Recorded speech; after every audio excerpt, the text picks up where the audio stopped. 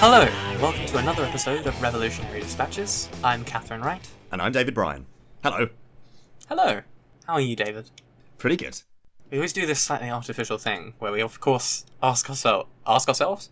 Yes. No. Ask one another yeah. how we're doing when we first connect the call. Yeah. We ask each other how we're doing when we start the call, and then we also ask each other how we are when we start recording. Because it would seem rude not to do so when you started the call, but then it also sort of feels rude not to do so when you start recording as well. Yeah, I know. I don't know. I think we're just too British. Yeah. Always err on the side of being more polite than you need to be. I think so. Unless your interlocutor is a fascist. Yes. Then always err on the side of being more anti-fascist than you need to be. Yeah. God. I sound so posh. Occasionally it strikes me. Because I know intellectually that I have a very posh accent, which is entirely artificial. Like, my family don't speak like this, but at the same time, it's not deliberate. It's just how I've ended up talking. I think because I watched too many episodes of QI when I was younger. It's the same with me. Yeah. When I was younger, I used to have a stronger accent, but university does this too, I think. No, I was always like this. I always had a very RP-sounding accent, despite coming from a place which has more of a kind of... somewhere it's sort of the meeting point of the Estuary English and the kind of Hampshire accents kind of emerge in Farnborough. But yeah, I think over the time that I've known you, it's got more IP. I remember when I first met you thinking that it was a bit Hampshire-y. But then again, that was also before I'd only just moved to somewhere that wasn't Essex. So I was hypersensitive to all the differences. And you'd moved to Hampshire. Of course, where we both went to university, where I had also lived since I was born. So maybe that's it. I don't know. Anyway, I think probably it might be sort of me being a little less sort of matey. Right. Since my transition, darlings. Well, I think it. But no, seriously, because you sort of do this sort of when you're a bloke, you sort of do the sort of, all right, how you doing? Yeah. All right, mate, how you doing? And I think that comes across. Involved. I think that being on a podcast, I feel like I'm broadcasting, so I have to use my professional voice. The BBC English. Yes. Yeah. There you go. Have you been doing anything interesting of late? I've been doing anything interesting. I've taken my phone and putting it in the cupboard so I can't see it, and then going and deciding on a time that I'm going to get it out again. That's usually like 4 hours later or something, in order to try to train myself to just use it less and think about it less. Because I always do this of I'm trying to train myself to get back into the habit of tolerating sort of micro boredom, which is a really basic part of the texture of everyday human life, is letting your mind wander rather than filling it with a podcast or a YouTube video or something. Don't say that. No, fill it with podcasts. Fill it with our podcast. Always fill it with my wandering thoughts, not your own. Yeah, but it's good, and it has meant that I've been reading a lot more. That's good. Yes. I always set myself... Previously, I've always set myself a target of reading a book a week, which compared to when I was, 12, 13. 12, 13-year-old me would laugh at a book a week. A book a day would have been more the thing then, but I can't hack that kind of rate of reading anymore. My brain's been broken by adulthood and social media. I'm very much a read 7 books at the same time sort of a person. I used to be. I try not to now, but I used to have 3 or 4 on the go at any given moment. It is quite good, but it requires you to read a lot, because otherwise you'll lose track of... In order to be reading any one of the books fast enough to keep the thread of it, you have to be reading a lot all the time. Yeah. If you've got 7 on the go at the same time. If you are doing that, it is fine. Like, it's quite good. Because TV shows, people don't watch one TV show from the beginning to the end before watching any other TV shows. Switch back and forth, that's fine. Well, yeah, but some people do, some people don't. But it's considered fairly normal. And also, some of the books are fiction and some are non-fiction. Like, just because they're all books, they're quite different enough threads. That it's not. Yeah, that's fair enough. But I need to step my reading back up, because I'm starting my PhD in a couple of weeks. Right. Anyway, all being well, I need to step my reading way back up. I need to get back to what? If I'm going to read for my work and read for pleasure as well, it needs to get back up to the kind of rate it was when I was younger, I think. So otherwise I'm going to end up only reading what I need to for my PhD and not having time for anything else. I don't think I'm going to enjoy that too much. Not that I don't enjoy that stuff too. It's just you need to decompress occasionally. Yeah, certainly. One book I've only started reading recently, but I'm really getting through it at very, very quick speed, quicker than I do most books, is Yanis Varoufakis' new book. What's it called? Another Now, Dispatches from an Alternative Present. And it's a sort of... It's kind of a fiction book, but the fiction is a framing device for him to talk about alternative economic models. So the framing device is that one of his characters is this sort of scientist-type, slightly sci-fi individual, and he discovers a way to communicate with another version of himself in an alternative universe, where that was exactly the same as our universe up until the 2008 crash, when they diverged, and their universe moved into an anti-capitalist, not anti-capitalist, a post-capitalist kind of social order, and ours is ours, right? So hence, Dispatches from an Alternative Present. It's very interesting. I would recommend it to anyone. Funky. Yeah. And this is probably a good moment to plug the fact that we're going to be starting a Revolutionary Dispatches book club. Yes. I did not plan this, but it turns out that's actually turned out quite well.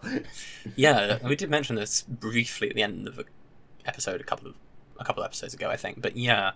No one listens to the end, so let's do it at the beginning. Yeah. The plan is to do another podcast in parallel to this one, which will involve the two of us plus a friend of ours and actually my partner, all four of us sitting down and reading a book, and then discussing it for an hour, whatever it ends up being.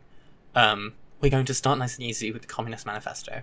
Classic, absolute classic. Absolute classic. You know, you've got to start somewhere, and why not? Why not start there? I'm going to read that properly and take notes before we do it, but I also just got out my copy of it and just started randomly reading the beginning of it without the intention of finishing the book or paying attention. And it's really good. It is well written. It is extraordinarily well written. Yeah, no, it is. It is very well written. The thing about Marx is he's a very good writer. I think a lot of people don't realise that because they start reading Capital, and then they give up. But the sort of back half of Capital is really interesting and quite spicy, and it is very well written. It's just you've got to slog through 200 pages of quite technical economics in order to understand it. And so that is the problem with Capital. I think is it's front loaded with a lot of dense technical material, which means that a lot of people never actually get to the good bits. Whereas the manifesto starts with this incredibly dramatic sort of casting of the whole of history. And also the rhythm of the sentences is like it's good prose as well. Yeah. Well, it's based on an earlier draft that Engels wrote, I think, as well. So I do wonder how much of the sort of turn of phrase is Marx's and how much is Engels. Because the reason it's co-credited to Marx and Engels is because the original... There was an earlier pamphlet that Engels wrote, and then Marx used that as the basis for the Communist Manifesto. So I wonder how much he ended up taking over from the original. And then, of course, Engels' job in the sort of final writing process itself was basically just make sure Marx finished the damn thing, because otherwise he never would have. Yeah, that was Engels' job throughout much of their later friendship. I think was just to give him some money every now and again when he could, to stop him dipping below the poverty line. Too frequently, and then B, to just get him to finish stuff. It's the Cavalier Roundhead distinction again. Comes up everywhere. The Cavalier Roundheads. You've lost me there. Oh, right. Well, there's this old... I know that they're not English, but there's an old idea that since the Civil War, there has been this kind of divide in English culture that can be summed up as basically Cavalier Roundhead, and it shows up absolutely everywhere. And especially... It's kind of half-jokey idea, but it definitely shows up in, like, double acts a lot. Yeah, I can see that. Yeah. And you can kind of ballpark putting most double acts... I meant comedic ones, but actually kind of any thing where there's two people who work together a lot, kind of you can kind of ballpark them, like Blair and Brown, Corbyn and McDonnell, but also Morecambe and Wise and Fry and Laurie, and the kind of the voluptuous partying Anglo-Catholic and the windswept, more serious Protestant type. Well, so I suppose who are you saying is the Cavalier and the Roundhead in Marx and Engels then? That Marx the Cavalier and Engels Marx the Cavalier. Yeah. But Engels was polyamorous. Yeah, I know. They were both actually kind of a bit like that, weren't they? Yeah, Engels is a sort of an early sort of proponent of polyamory. I think he probably partied more than Marx did. Marx drank more than Engels did, but he drank more than most people. Who's a Cavalier and the Roundhead between us then? Yeah, that is quite difficult, isn't it? I remember I was talking to Adam Fry about this once.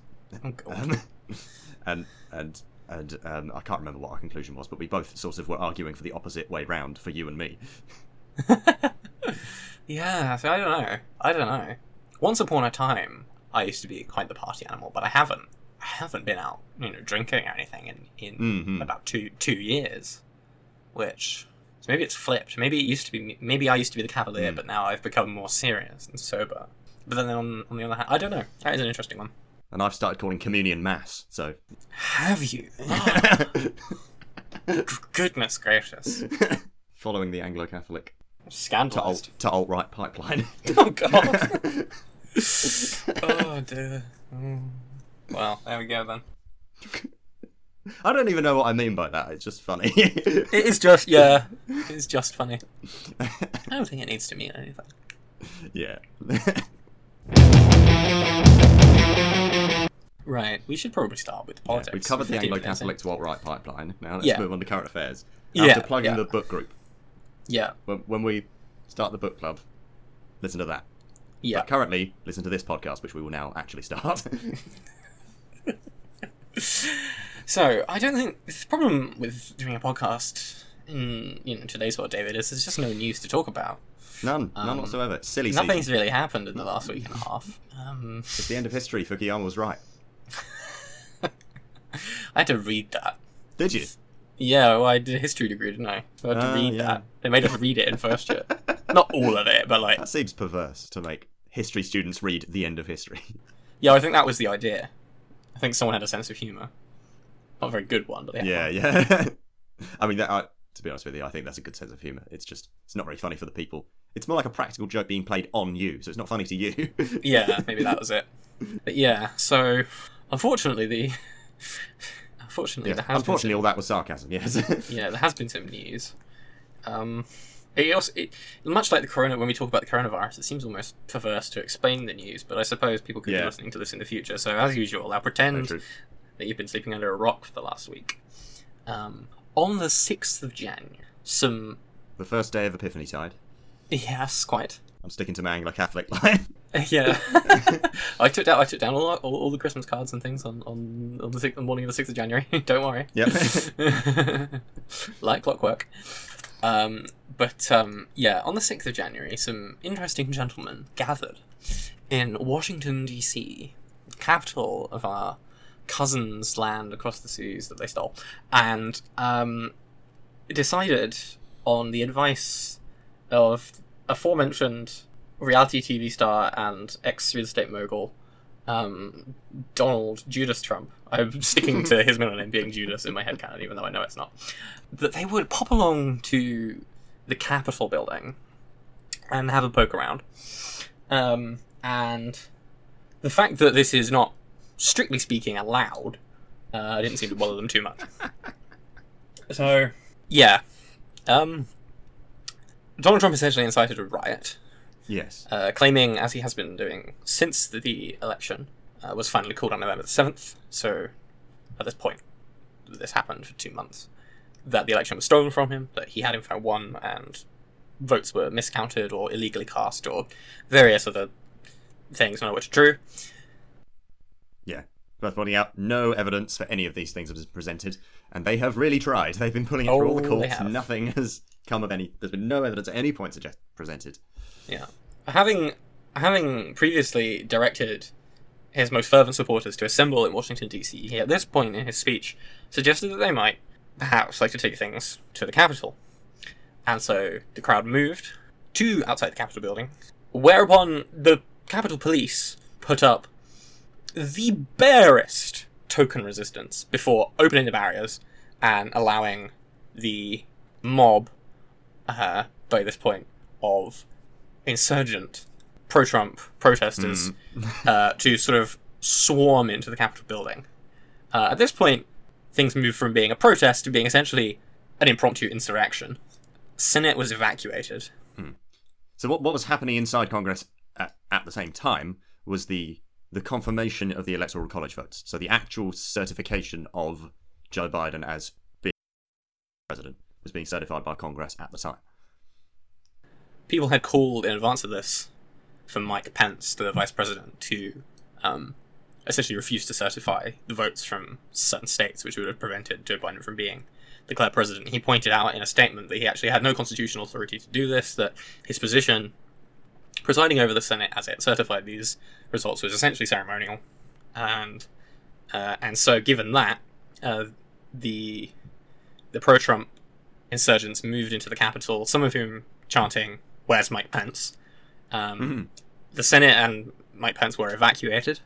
The House of Representatives, unfortunately, was not able to be evacuated straight away, and so they had to shelter in place. They were advised to put on their emergency gas masks in case tear gas needed to be used, and to hide under their chairs. The Trumpists moved throughout the Capitol fairly freely. There were armed police preventing them from accessing the House of Representatives, but they did breach the Senate chamber. They also made it to the offices of several high-profile politicians, including Nancy Pelosi, the Speaker of the House, including Alexandria Ocasio-Cortez, a prominent left-wing House Democrat. They stole some post, or mail for our American listeners. Mail. They stole some mail from Nancy Pelosi's office. They accessed several computers, which, having been abandoned in such a hurry, hadn't been properly secured. They stole numerous items, including bollards and a lectern, I think, and various other bits and pieces from around the building. Several were heard to be asking and receiving directions to various people's offices from members of the Capitol Police, who, once they had breached the Capitol building, reacted in, shall we say, a less than totally effective manner. Should be said that one member of the Capitol Police was beaten to death with a fire extinguisher. Yeah. It's worth mentioning how it did get quite chaotic and violent. That there was gunfire inside the Capitol, I think actually inside the Senate chamber as well.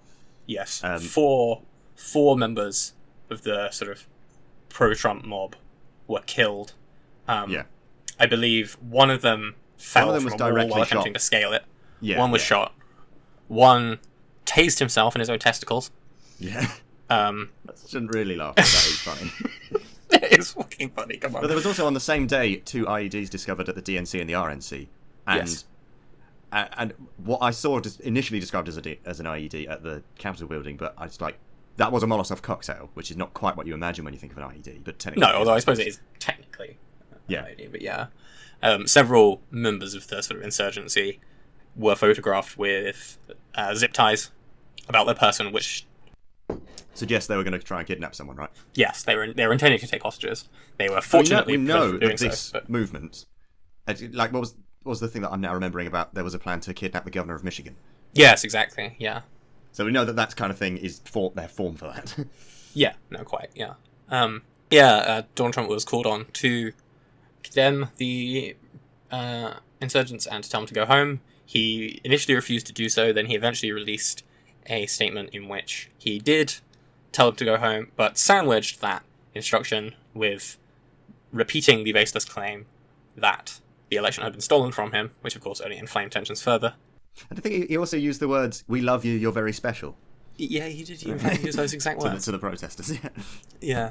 Eventually the Capitol building was cleared. Several people were arrested, but not very many.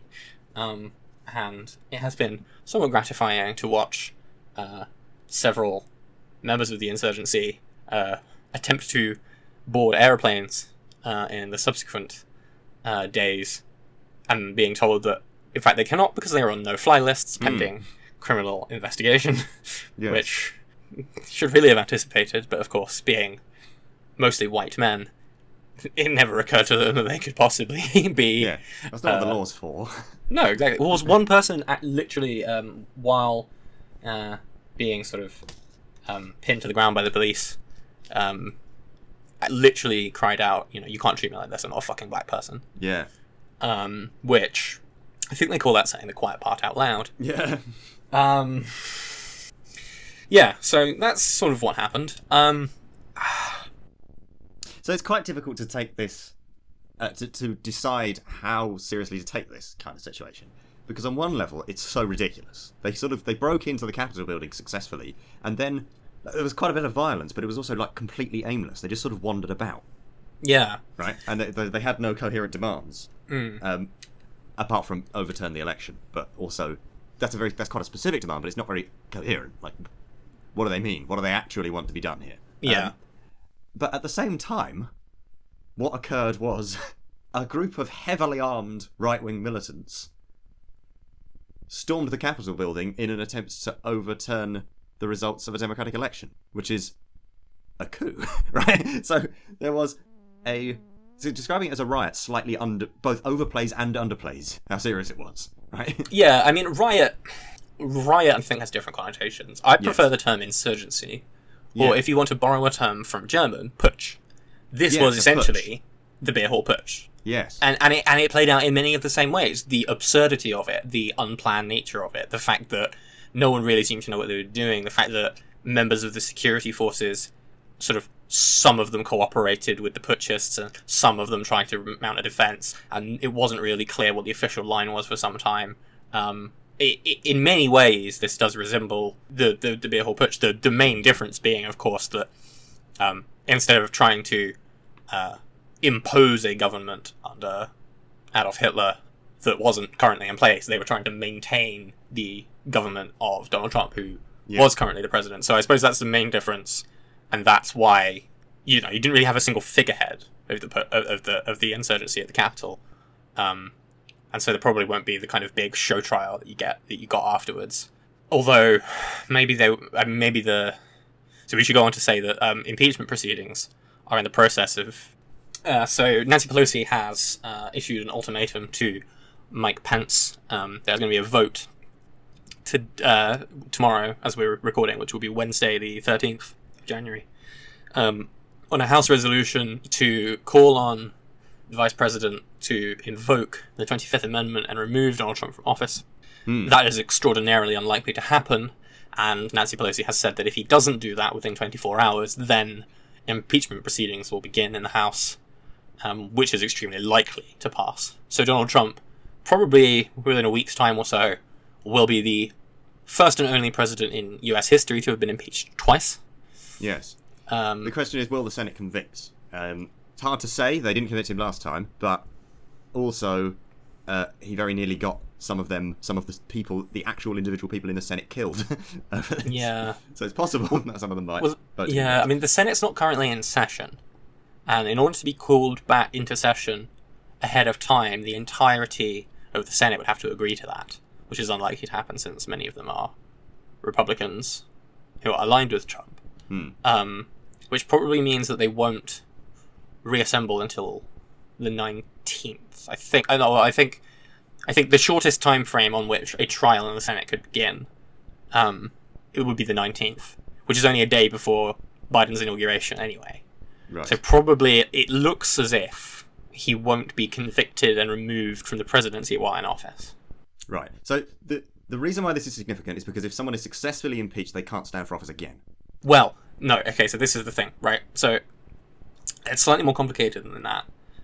Because there is nothing in the Constitution that says you can't impeach someone after they've left office for actions they committed while in office. And in fact, that has been done in the past to federal judges. At least 2 federal judges have been impeached and convicted after having left office already. So what they impeach him in the House, then hold a trial in the Senate after he's left office and he is convicted. Then there can be a further vote, and that further vote can prevent him from standing for office ever again. So there's actually a separate vote, but that second vote is on a straight party line. It's on a simple majority, so it could go through on a straight party line vote. The former vote would require 2/3 of the Senate. So it's a bit up in the air. Democrats are talking about waiting until after the first 100 days of Biden's presidency have elapsed, because they don't want to interfere with Biden's sort of initial... They don't want to overshadow his first 100 days, which is considered sort of symbolically important. So people like Jim Clyburn, who's one of the whips for the Democrats in the House, is talking about impeaching Trump now and then withholding the articles of impeachment until after the first 100 days of Biden's presidency, then sending them up to the Senate. Then the trial would begin. And then he could be convicted, can't be removed from office because he's not in office, but then if he were convicted on a 2/3 of the Senate vote of his impeachment, then on a second strict majority vote, he could be barred from ever standing for election again, which would prevent him from running in 2024, which he has sort of threatened to do. So yeah, it's a bit complicated, but that is the current state of play with sort of political maneuverings. Again, I think it's very unlikely he would be convicted. A few Republicans have said they would vote to convict him in the Senate. People like Lisa Murkowski, Susan Collins. When does the new Congress take session? Right, because if it's a simple majority for the second vote, then it matters whether the Democrats have control of the Senate. I think the new Congress takes session in a few days, but until Kamala Harris is sworn in on the 20th, they wouldn't have a majority because they need Kamala Harris to break the tie. Yeah. So until Kamala Harris is sworn in on the 20th, the Mitch McConnell remains majority leader. Even though the new Congress itself is seated a few days earlier, I believe. But yeah, so it is all nastily complicated. It all rests on whether you consider him, to have incited the riot, right? And I think there's a strong argument for saying that it is. But is there would it meet the legal standard for convicting? Hard to say until that trial actually progresses. Well, I mean, it doesn't need to meet the legal standard for the Senate trial. It would if they were to try and prosecute him in the courts. But in the Senate trial, they can convict him on whatever standard of proof they like. The Senate isn't bound by the principle of beyond reasonable doubt. Mm-hmm. They can just decide. So I think in a Senate which was reasonably, in a Senate which wasn't in this current moment of extreme hyperpartisanship, I think if for example Nixon had done this. Right. If this had happened in Nixon's presidency, like instead of Watergate, it had been an incitement to riot, incitement to sort of breach the Capitol, then I think he would undoubtedly have been convicted. Yeah.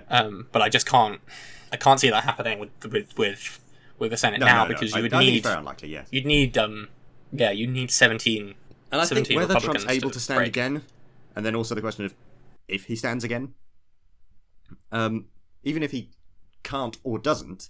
Trump-style politics is going to be a long-running permanent feature of the Republican Party. So another Trump type will be standing at the next Republican primary. Yeah. Regardless of whether it's Trump, whether because he chooses not to or whether he's unable to legally.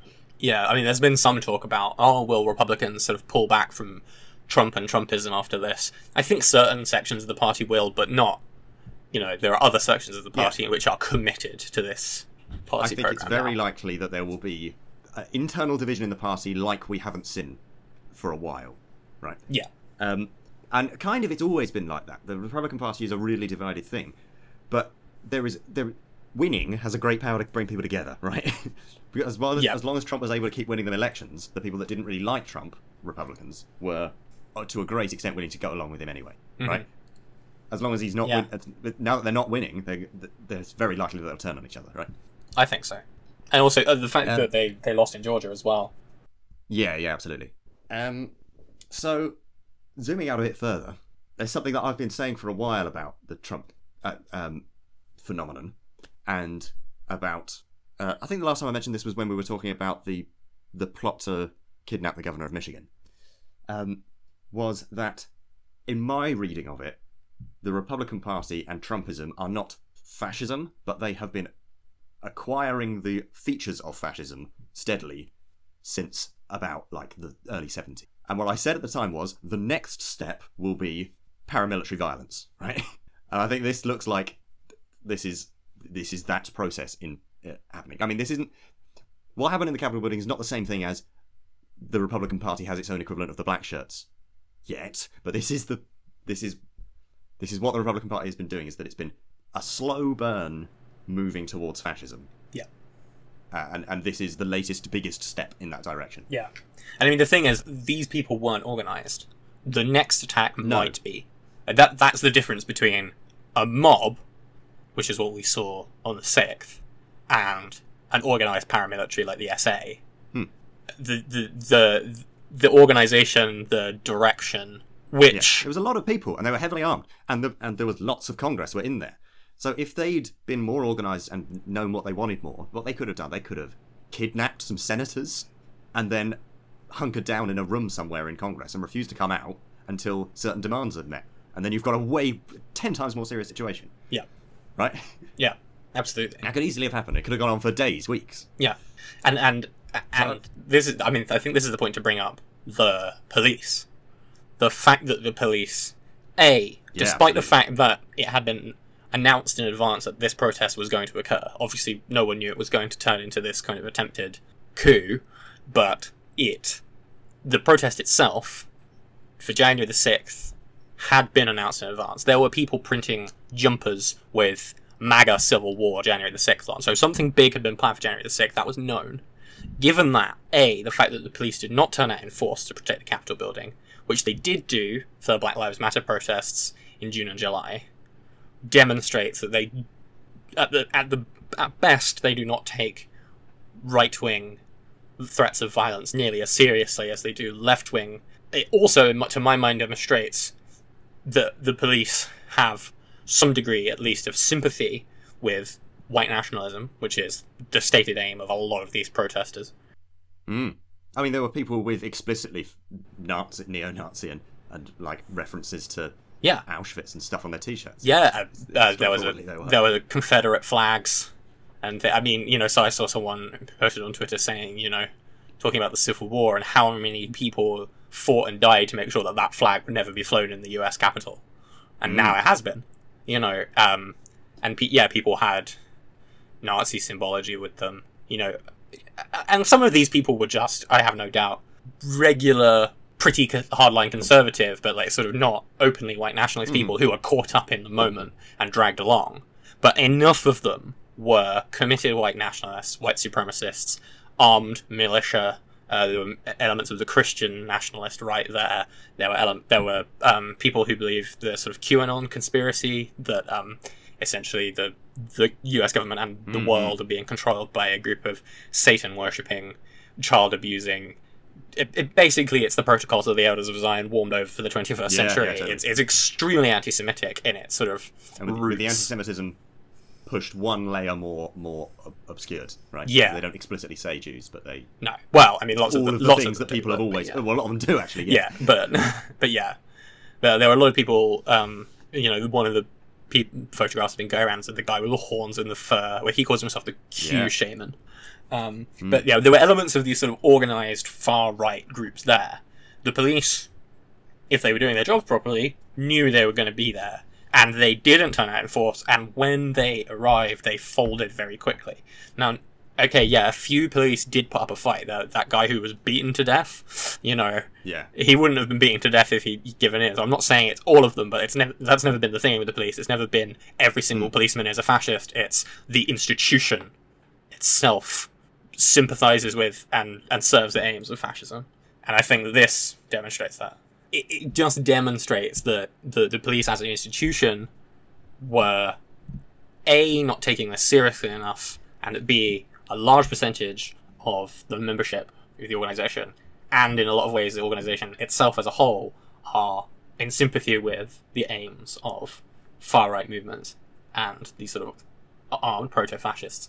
And I mean, you can see that. I mean, the head of the Capitol Police resigned over the sort of level of incompetence shown, but you can see it. There were at the same time there were also protests and sort of similar attempts to breach state capitals in various states. I think there was an interview with the chief of the Pennsylvania Capitol Police. He had a QAnon mug in the background of the interview, and he knew that was there, right? He put that there to signal to people watching that interview that what I'm saying doesn't matter. I'm saying these platitudes of like, oh yes, it's terrible, it's never happened again, we'll do better next time. He's Q. But he doesn't. Well, maybe, but he doesn't mean it.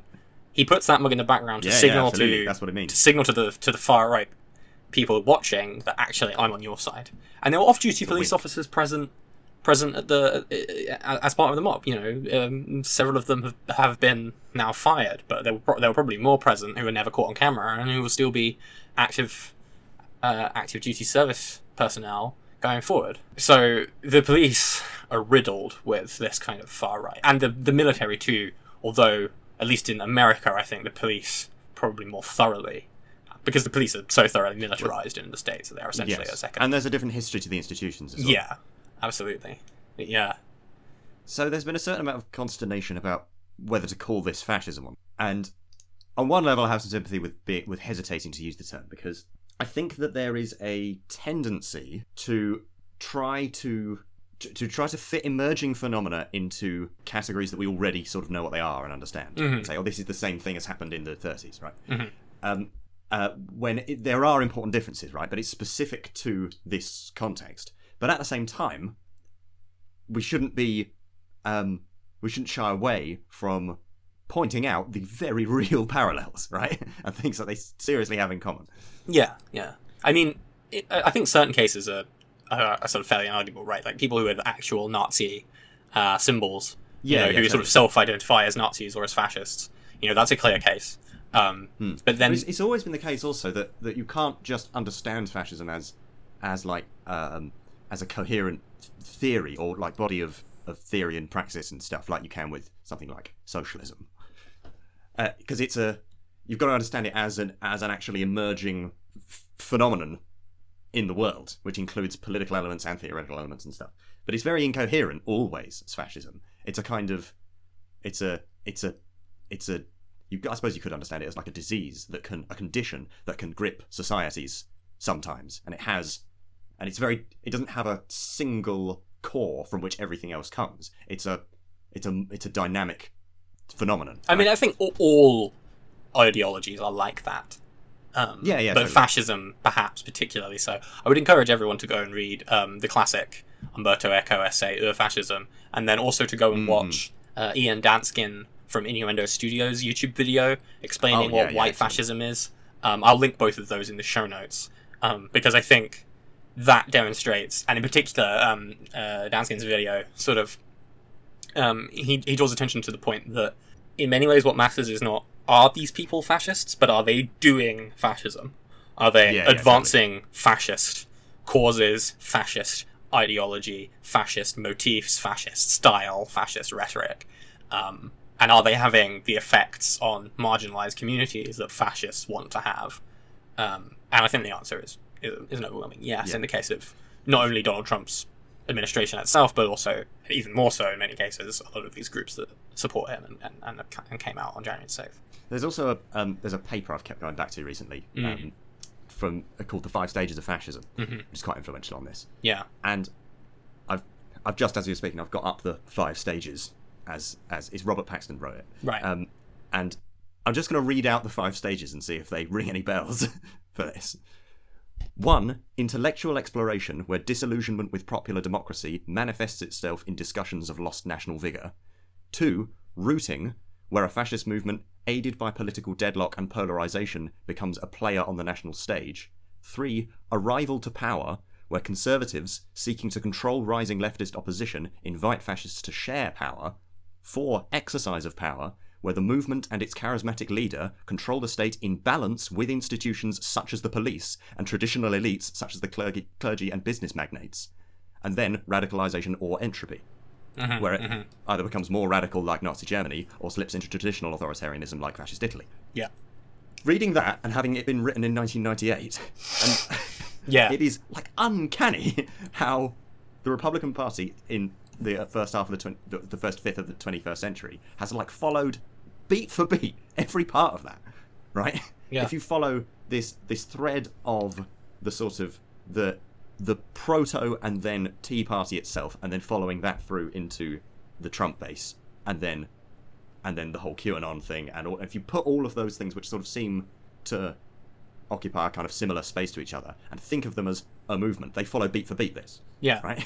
And I think that is the difference now, is that you have to put these disparate movements together to see the process, because you have these groups coming at this from different directions. You have the QAnon people, you have sort of traditional Nazis, you have Christian nationalists, you have radicalized sort of Republican conservatives, you have people coming at this, you have the sort of militia movement, and it's all feeding in, and Donald Trump has crystallized this in a way which, before Donald Trump's presidency, these groups seemed quite separate. You had things like Gamergate and things like that, and they seemed worlds away from, say, the sort of traditional Christian nationalists or Christian fundamentalism in the United States. But the person of Donald Trump has allowed all these movements to come together in a way I think they were always tending towards, but they needed that catalyst. They needed a single figurehead. And Trump has provided them that in this interesting way. So rather than being a coherent movement from the beginning, which, I mean, I suppose, again, like, it's a simplification, because no fascist movement is completely coherent from the very beginning, but Donald Trump has sort of brought these disparate movements together in a way which I think makes it seem different from, say, a kind of organised fascist party that you've had in sort of the obvious historical examples. But I think this is probably the way we're going to see the far right operate in the sort of internet age. The material and historical conditions of early 21st century America are very different to those of 1930s Germany. Mm-hmm. And so the form that the fascist phenomenon takes is very different. Yeah. But I do think you can make a strong argument for saying that you can think about it, at least you can think about it as the same phenomenon. It's a kind of postmodern fascism, right? Very much so, yes. It's all these different groups that are alienated from one another being sort of welded together rather than being a coherent kind of philosophy. It's bits and pieces of different ideas and ideologies that sort of exist in tension with one another in many ways, but can be directed towards the same end. I think there's a particular dynamic, which we're starting to see emerging now, of how the material condition of the internet, as we currently have it, has affected the formation of the extreme right. Which is that before, there used to be a dynamic pretty much of extremist and white nationalist groups would try to organise themselves by onboarding people into the organised local movement or chapter. Mm-hmm. And then they would grow in influence and power eventually until basically one of them does something stupid or extreme or violent in a way that attracts the attention of things more powerful than them, and then they end up getting shut down and the whole thing gets disbanded or prescribed as an organisation or whatever. And you see this has been happening for decade upon decade upon decade. That's the cycle that it takes, right? Mm-hmm. They try to organise and then it ends up collapsing at some point. And the internet has provided a way out of that, right? You can spot, if you take official US government statistics on membership of white nationalist groups, it continues to rise throughout the 2000s until about like 2011, where suddenly it drops. And the argument is that's not because the movement stopped growing, it's because it went online. So instead of organising through local, more formal groups with clear membership structure, they don't really have members so much as they have email lists, right? And they have forums, 4chan. 2011. Yes, exactly. 2011, the white nationalists drop. Numbers drop. They all go online. 2012, Gamergate. It's right. It's 4chan. It's 8chan and 8kun, and it was Parler until that got shut down yesterday. Yeah. And it's all these sort of online forums and social media. The trade-off is that allows you to get around this cycle of always collapsing when you get to only a few hundred members, because even if someone does a terrorist attack or something, they're anonymous, and often the people organising it don't even know who the people that they're broadcasting their propaganda to are. Yeah, right? stochastic so terrorism. They're disconnected from each other enough that it doesn't collapse in the same way. No, because there's plausible deniability. Yeah, but the flip side is that they don't have very much control over them individually, so they can't organise. Like the KKK used to do marches through, minority areas, but the alt-right doesn't do that so much because they don't have the kind of personal connection to each other in local groups that would allow you to organise something like that. So you end up with people who are in a position that traditionally they would be in an extreme white nationalist organisation, but at the point where the next step in the radicalisation process would traditionally be you're a member now and then you're given some orders and something to do, right? At that point, when they're just at the point where they want some orders, at that point is the point where the online form of organisation can't do anything for them. So they're just left there sort of stewing. They build up the ideology and the propaganda and the headspace of fascism to the point where traditionally the next step would be, and now you take some action, and then are just left to stew in that moment for ages until usually some of them will then do some lone wolf attacks. Yeah. But I think we're starting to see the longer scale dynamic of that play out now, because it's happened. I think you can read this Capitol Hill attack as like the second run through of this cycle, which we can now spot as a cycle because it's been run through twice. The first one ended with Charlottesville. Yeah. And then and then the cycle is reset and started again, and this is the second one. Yeah. Right? So I think what's happening is something a bit more like the traditional structure, where the organisation reaches a certain point and then they try to take action and then it collapses. It has been slowed down massively to the point where they can grow to be much, much bigger, but also can't do anything until at some point they feel like they have to do something, and they try to take the movement. Now that it's much bigger than the traditional white nationalist, much bigger but much looser than the traditional white nationalist group, and they try and take it offline, at which point it dissolves on contact with air because they're not organised. Yeah, that's happened twice now. Yeah, because I mean, I think you're right about certainly Charlottesville, because the people who are big in the run up to Charlottesville, people like Richard Spencer and Milo Yiannopoulos and whoever else, you don't hear so much from them now. Now it's all, it's not Richard Spencer and the alt-right. It's the Proud Boys and it's these new groups, and yeah. So I think definitely that first Charlottesville marks a sort of a slump, and a lot of the people who are important in that moment have become less so. So yeah, I suppose the question is then, does this moment mark another similar slump, as you're saying, or is it merely a sort of, does the slump after the Capitol attack, does it result in back to the drawing board, or is it just a small dip and then they start building again from a much higher baseline? It'd be hard to say. Yeah. But of course this time they've lost a lot of their entrenched state power, right? They don't have the White House anymore, basically. No. Well, do they keep... I mean, that's the question as well, is if Richard Spencer and people like that stopped being so important after Charlottesville because they were sort of shown up a bit, is Trump shown up a bit by this? Is this the point where the movement drops Trump as its central figurehead? And if so, what do they do without him? I've been surprised by how wide it's gone, of them being... They've surprised me with how willing they are to attack other Republicans, even Republicans who are formerly quite close to Trump, including Mike Pence and the one who they don't seem to be going for is Trump himself. Yeah. Right? I think he's still on the right side of this movement. Yeah. I know I'm not particularly plugged into the alt-right because I try to maintain some level of sanity. Yes. But since that day, he has flipped quite a bit and saying, okay, I'm now officially conceding the election. I'm giving up. Yeah. I'm not coming to the inauguration, but I'm going to stop fighting this.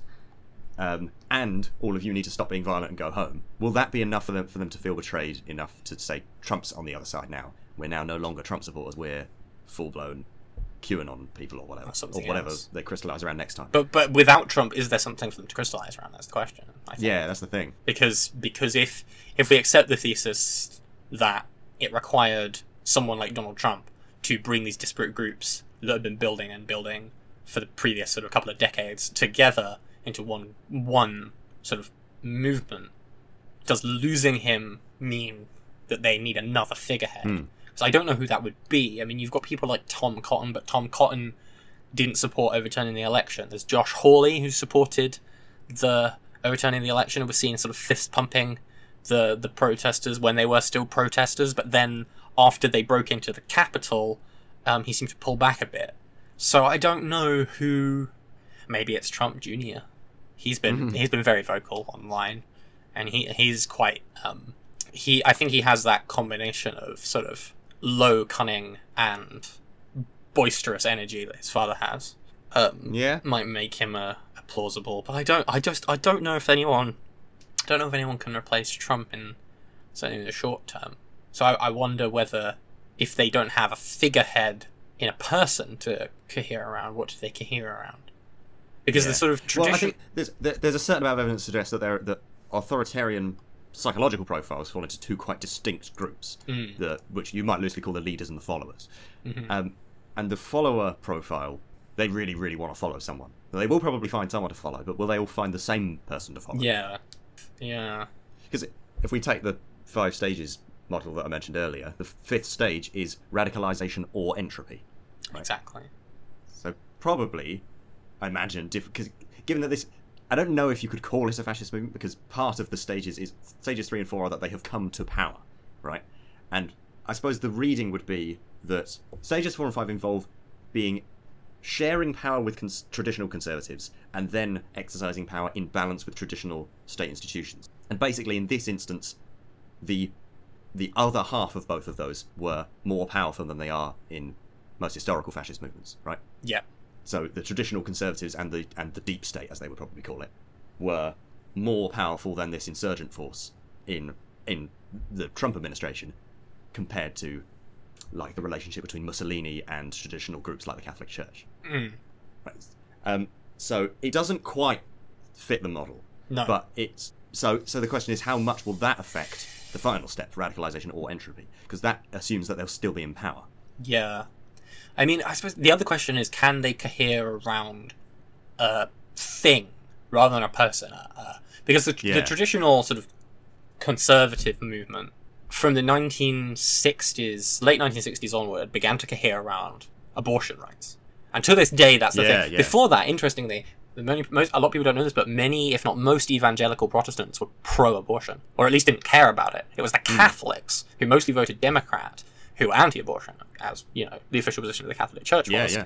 And then from the late 60s, after Roe versus Wade, when abortion was legalized across the whole United States, it started to change, and the right wing politicians seized on abortion as an issue they could use as a wedge issue, and then after the politicians adopted it as a campaign platform, then it became the sort of core issue of evangelical Protestants, to the point where now the organized Christian right, and the sort of evangelical Protestant right in particular, is wholly committed to banning abortion, to the point where many of them voted for Donald Trump solely because he promised to put anti-abortion judges on the bench, despite the fact that in many other ways he's sort of the antithesis of a conservative Christian.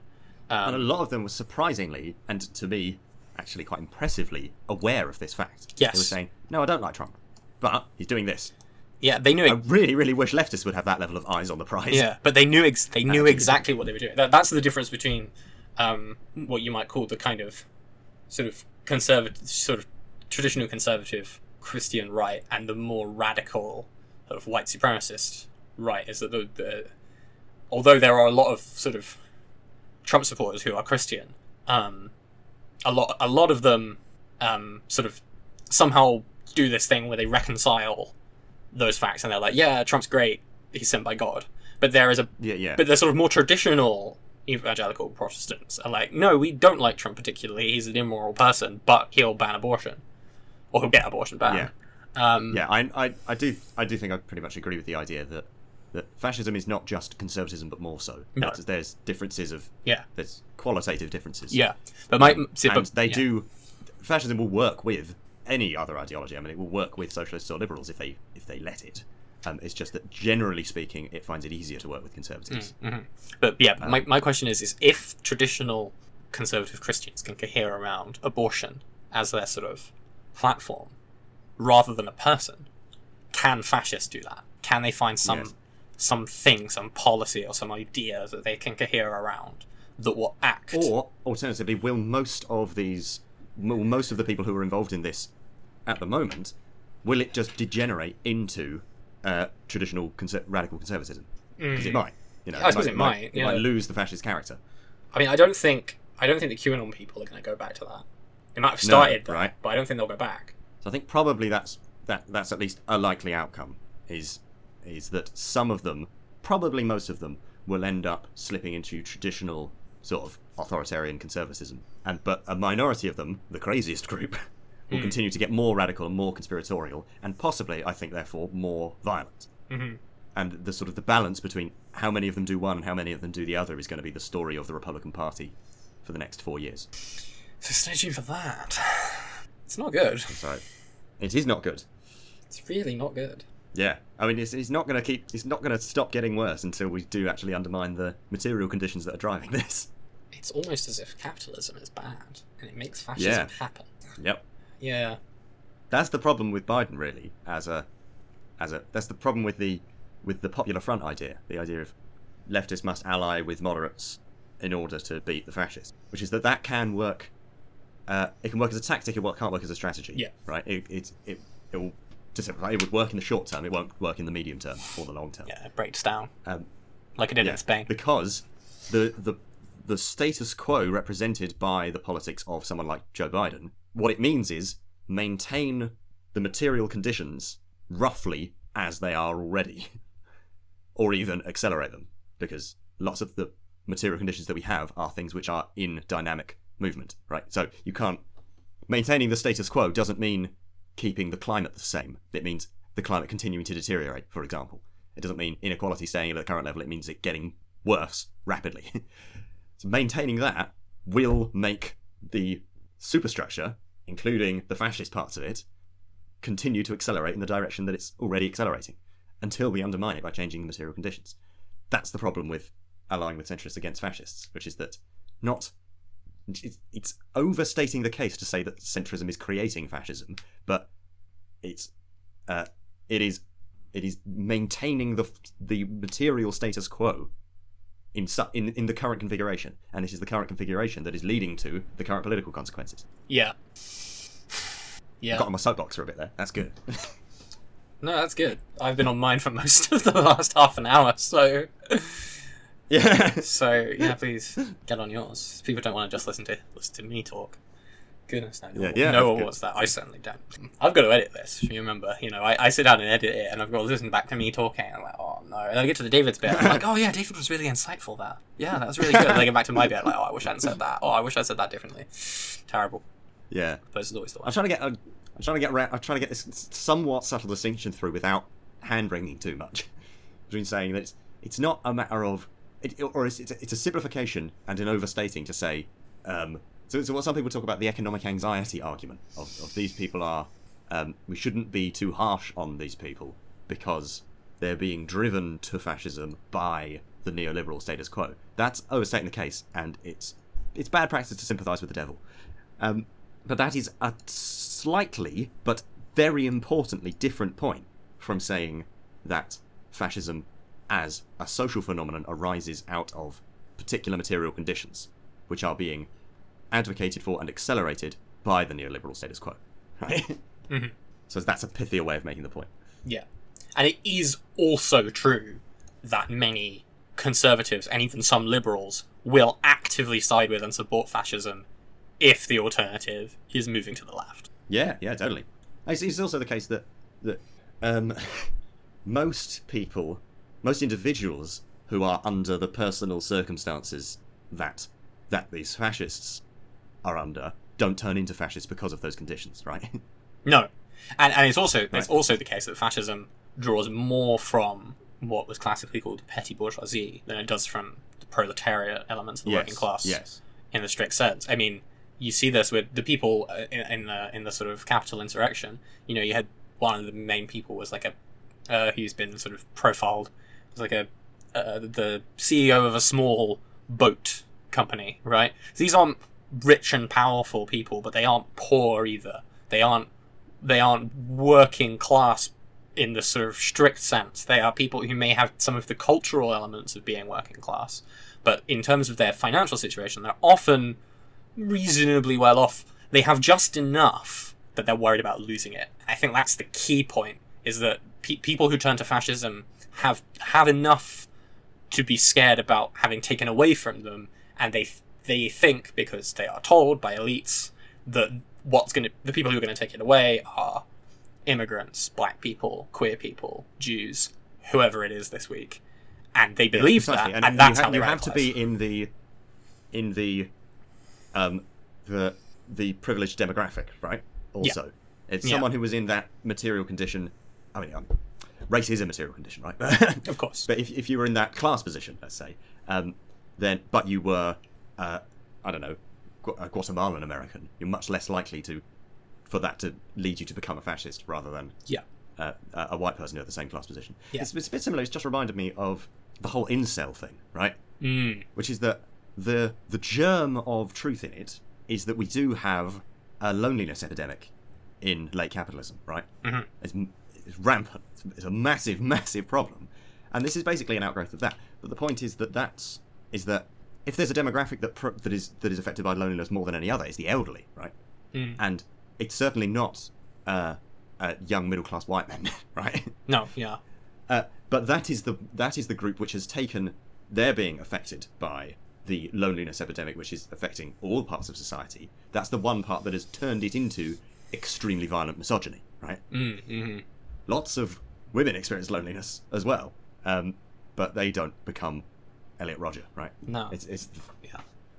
And it's because these people are privileged in other ways, and they feel very strongly that when they perceive that things are being taken from them, like their, what they see as their traditional role in society of having a wife and kids and a job and a house and a car, a picket fence, in the American dream kind of model, when those things are taken away from them, they find it easier to rationalize that as the fault of people who are now becoming relatively better off relative to them.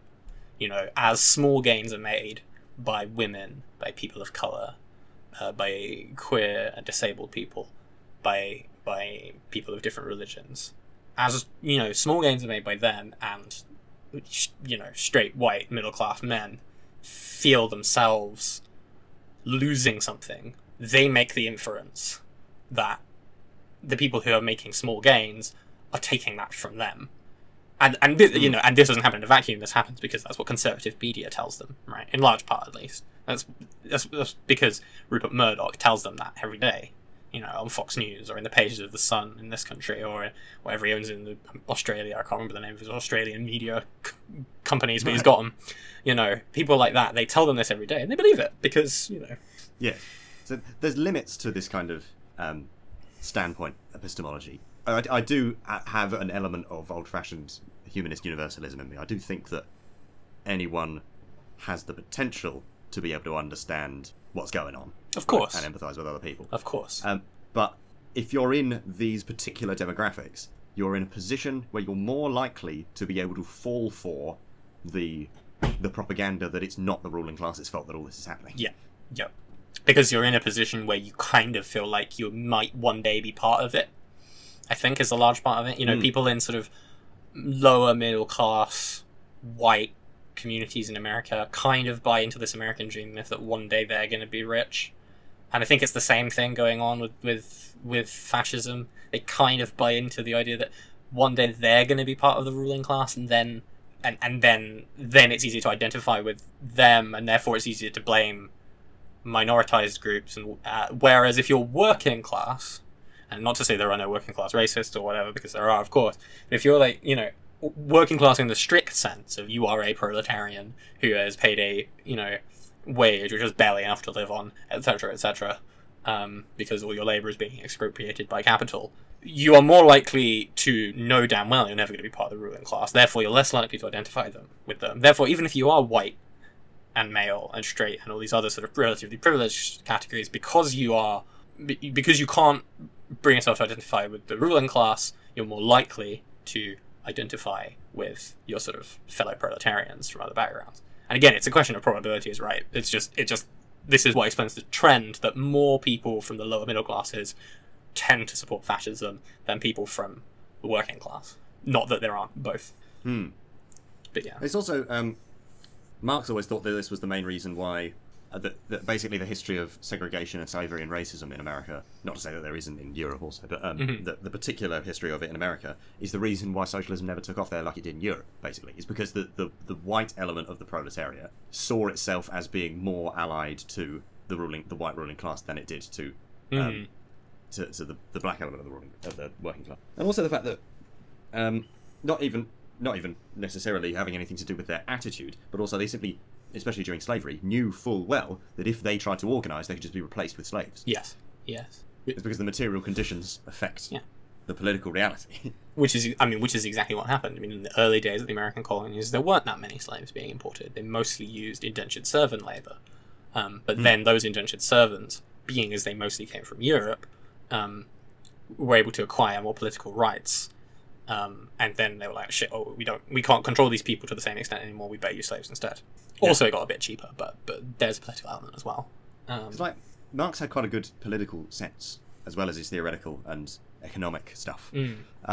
Like in the context of his political campaigning during his life in Europe, the main thing that he was campaigning for was the 40-hour work week, which is something we already have now, because that was the it's how socialists organise, right? You want to be a couple of steps ahead. Yeah. Enough to open up the Overton window and open people up to other possibilities, but still imaginable enough that it might be achieved over the medium term, that people can really imagine it as happening. But also it being far enough away that it seems like it's a real shift, and therefore opens up people's imagination. Yeah.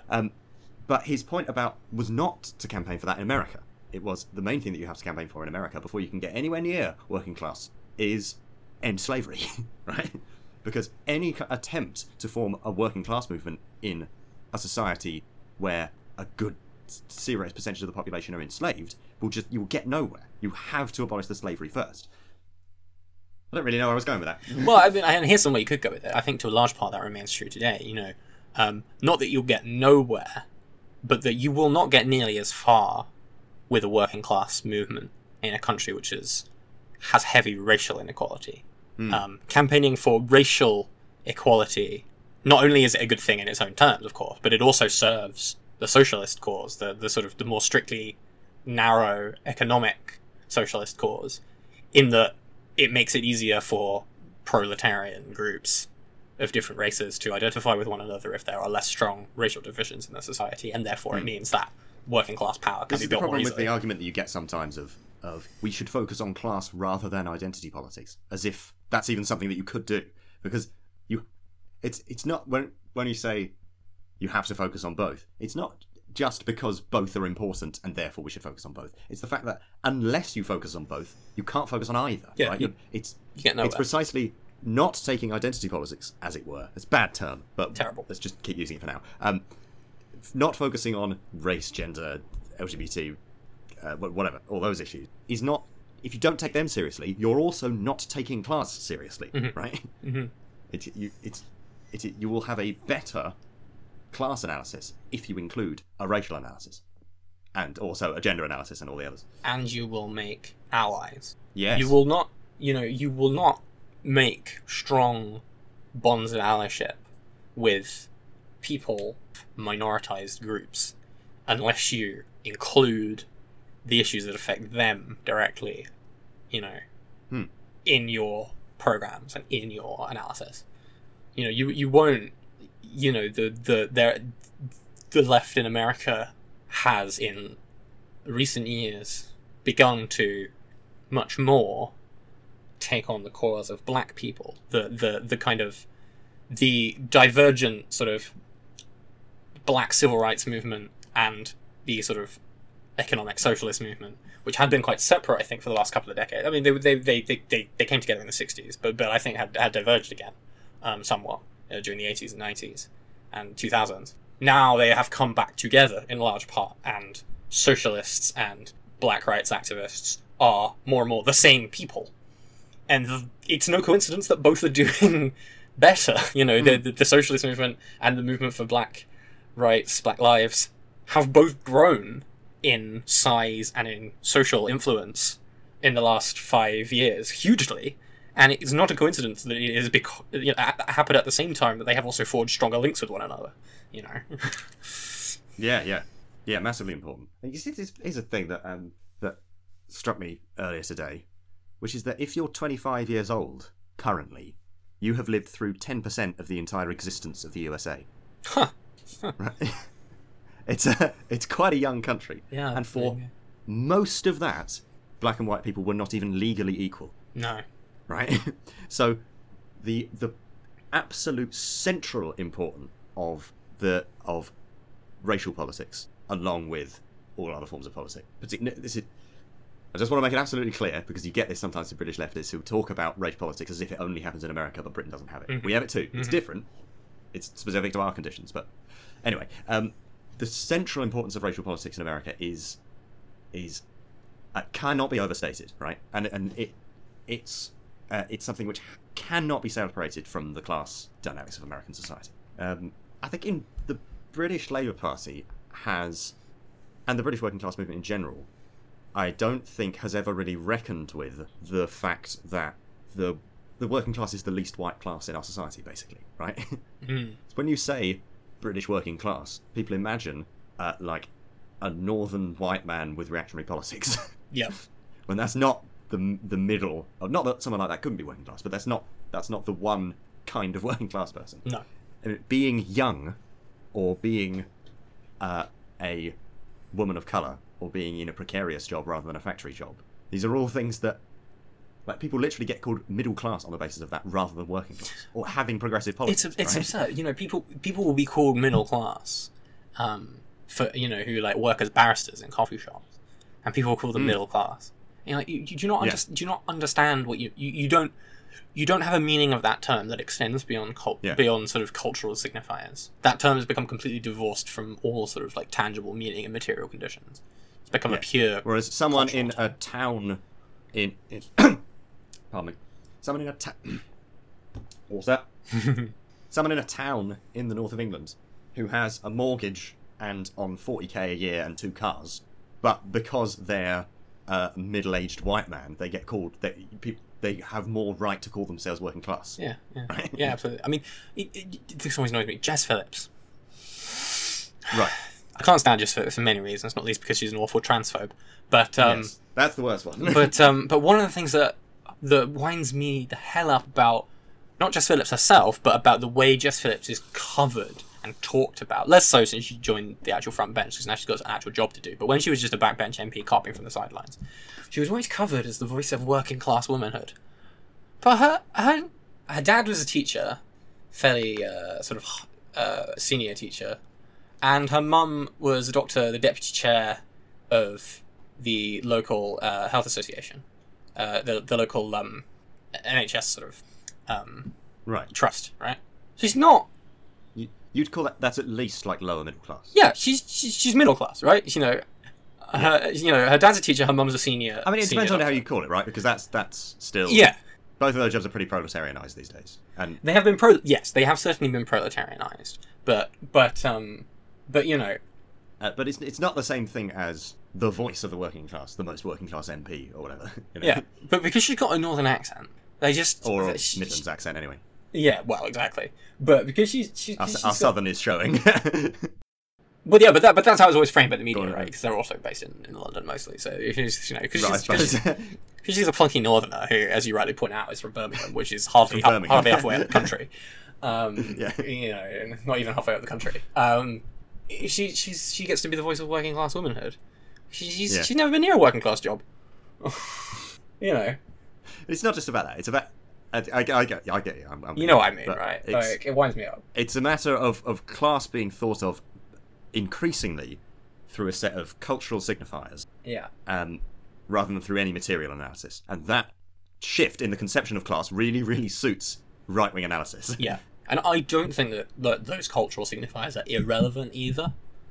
No, I agree. You know, access to sort of high culture and to sort of the trappings, the sort of that culture, to sort of conspicuous consumption, you know, having a nice car and a nice house, you know, but also having, you know, I'm not, for example, denying that my having an RP accent doesn't make it easier for me to move around in society than if I didn't have one, right?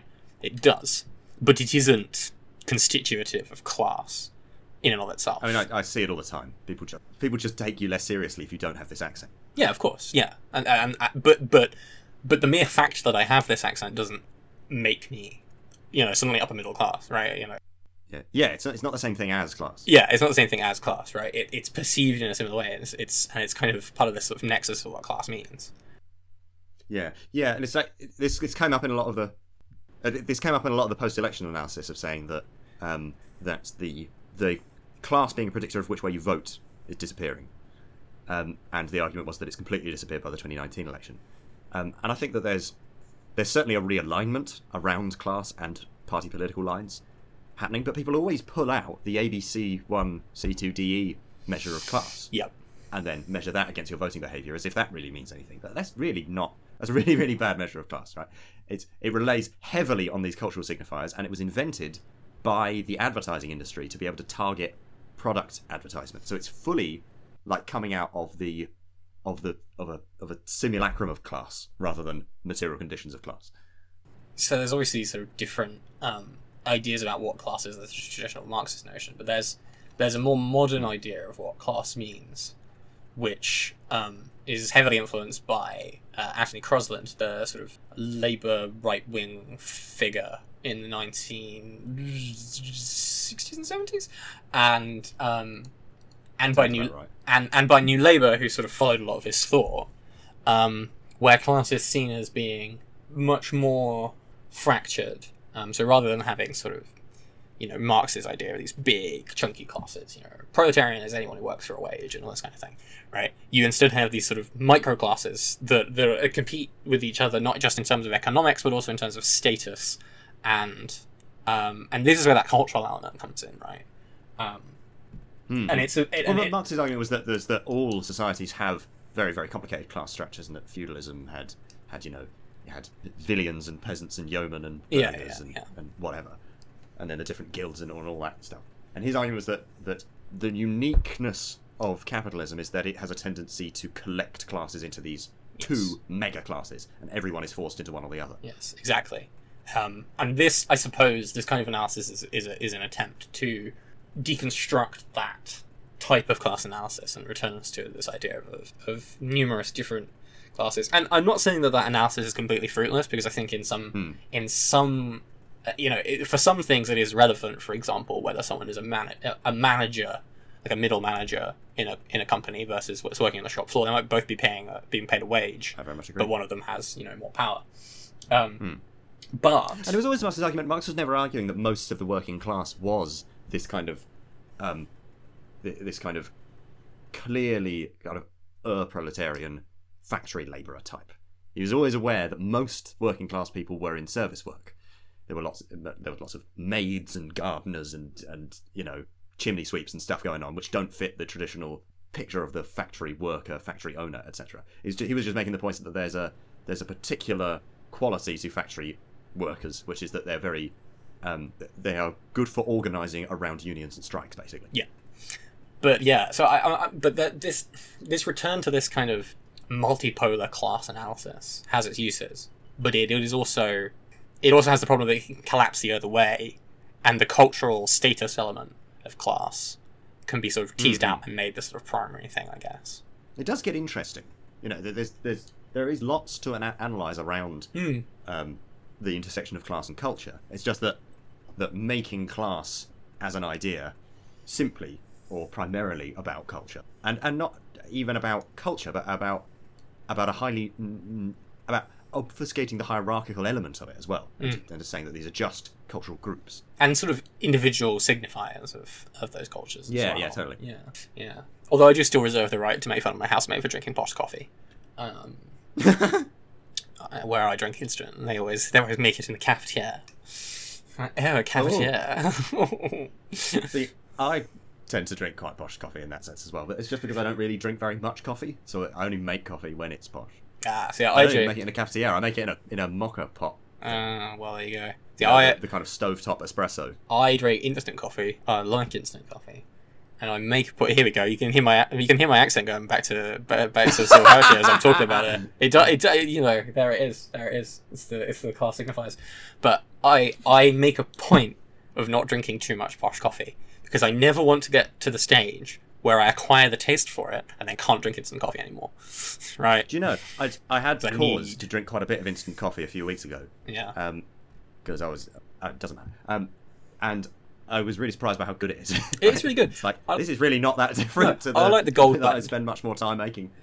I like the gold blend, which is a slightly smoother roast.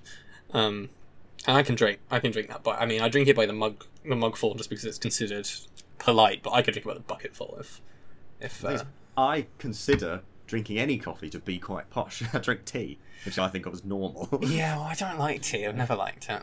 I'm sorry to say. I have to give up my British card. I think there's that's an interesting quirk of the politics of class, which is that coffee seems somehow more foreign and therefore more posh. Yeah. I mean, I don't get that so much with coffee, I suppose, because I grew up with my dad drinking instant coffee, so I sort of used to it. But I do get that with other foreign, sort of things that are coded as being sort of more foreign. I do find... I'm aware that's a very culturally specific thing, because there are lots of people who would see tea as being posh. Absolutely, yeah. Probably most people. I think in the world. especially outside of Britain Yeah, and definitely. Ireland, right? Definitely. Well, in the West. In the I know West. worldwide, a lot more tea is drunk than coffee. But not the kind of tea that we drink. No, Yeah. like No one's drinking. in a mug with milk, yeah. Yeah. From a bag. People in sort of China and India drink lots of different types of tea, but none of them are the kind of tea that we drink. Yeah, so this is a conversation I had with someone about whether tea or coffee were bourgeois, right? And this is an online discussion, right? And there was some Far Eastern people from Far Eastern countries posting something along the lines of, it was a thing that came up a lot in the comments, was only the British kind that comes in a bag is posh. Right? There's loose leaf tea, that's not posh. And there were a lot of British people saying, really? That's the other way around. I imagine loose leaf tea as being way more posh. Yeah. But in this than tea from a bag. in this country, Right? it is right. In this country, if you have Yeah. a loose leaf tea, that's quite expensive. But yeah, it's probably the other way around in China, right? Yeah, because it's not the way things normally are. So the sort of supply is much lower. Yeah. Yeah. No, it is fascinating. It is fascinating. But it shouldn't be the be all and end all, and it shouldn't even be the starting point. Yes, but this particular dynamic, to bring it back to the thing, of how talking about class in cultural terms leads to these kind of endless analysis of things that are really, really sort of getting bogged down in the quagmire of it, means that it's really, really good for obfuscating economic class relations. Yeah. Because if you can get people talking about this, then they'll never get back round to talking about how the ruling class are stealing our surplus value, right? And they've got all the poshest coffee. Yes. Yeah. No matter how posh the coffee is that my housemates drink it, I guarantee you the Queen's got posher coffee. She probably doesn't drink coffee, she probably only drinks tea, but she probably got posher tea as well. So there you go. Should we talk about should we talk about this country a bit? 'Cause we did a lot about All right, yeah. we did a lot about America earlier, and I think it was definitely very important that we did so. We've also had a time of it lately, and we have finally, for practical purposes, left the European Union. Of course, we had officially left the European Union a year prior, but we were, for practical purposes, still in it because of the transition. Yes, in the transition period. We have now left the transition period, and to my mind, I think the most significant result of this is that you can no longer bring a ham and cheese sandwich in the cab of your truck, wrapped in tinfoil, to the Netherlands as a HGV driver, which I personally think is a bloody crime. It is. That was one of my favourite pastimes. Yeah. I genuinely got annoyed about this when I read this article. My partner thought I was like, this is why people don't like the EU. It's stupid shit like that. Yeah. Like, you can't bring a ham sandwich for your own personal consumption to the HGV. I will agree with Nigel Farage and every other right-wing nutcase that is ridiculous. But yeah, there are some other consequences too, so we'll talk about those. Yes. So, yeah. Where to start? Been going Well, going it 2 hours. Why don't you start? Yeah, you say something interesting while I try and fix my brain. the thing which dominated a lot of the 2016 referendum campaign, and which has now come to pass, is freedom of movement, which has ended, right? And I'm looking forward to having unemployment no longer be a problem in this country. And also having a much, much lower benefits bill, so the national debt will be sorted out also, right? Yeah. That's going to happen. Oh, and the NHS That's gets what an we extra got it for. $350 million a week, I think. Oh, yeah. Well, they probably that's are gonna now, happen. aren't they? Oh, at least I hope they get at least that. But God, blimey, I hope so. yeah, but yeah. I mean, one of the it's so hard to get your head around this stuff. It's easy to talk about fascism in the United States, so, Yeah. because I think the thing is with Brexit, and we've talked about it before in this podcast, is that a lot of the consequences are so up in the air.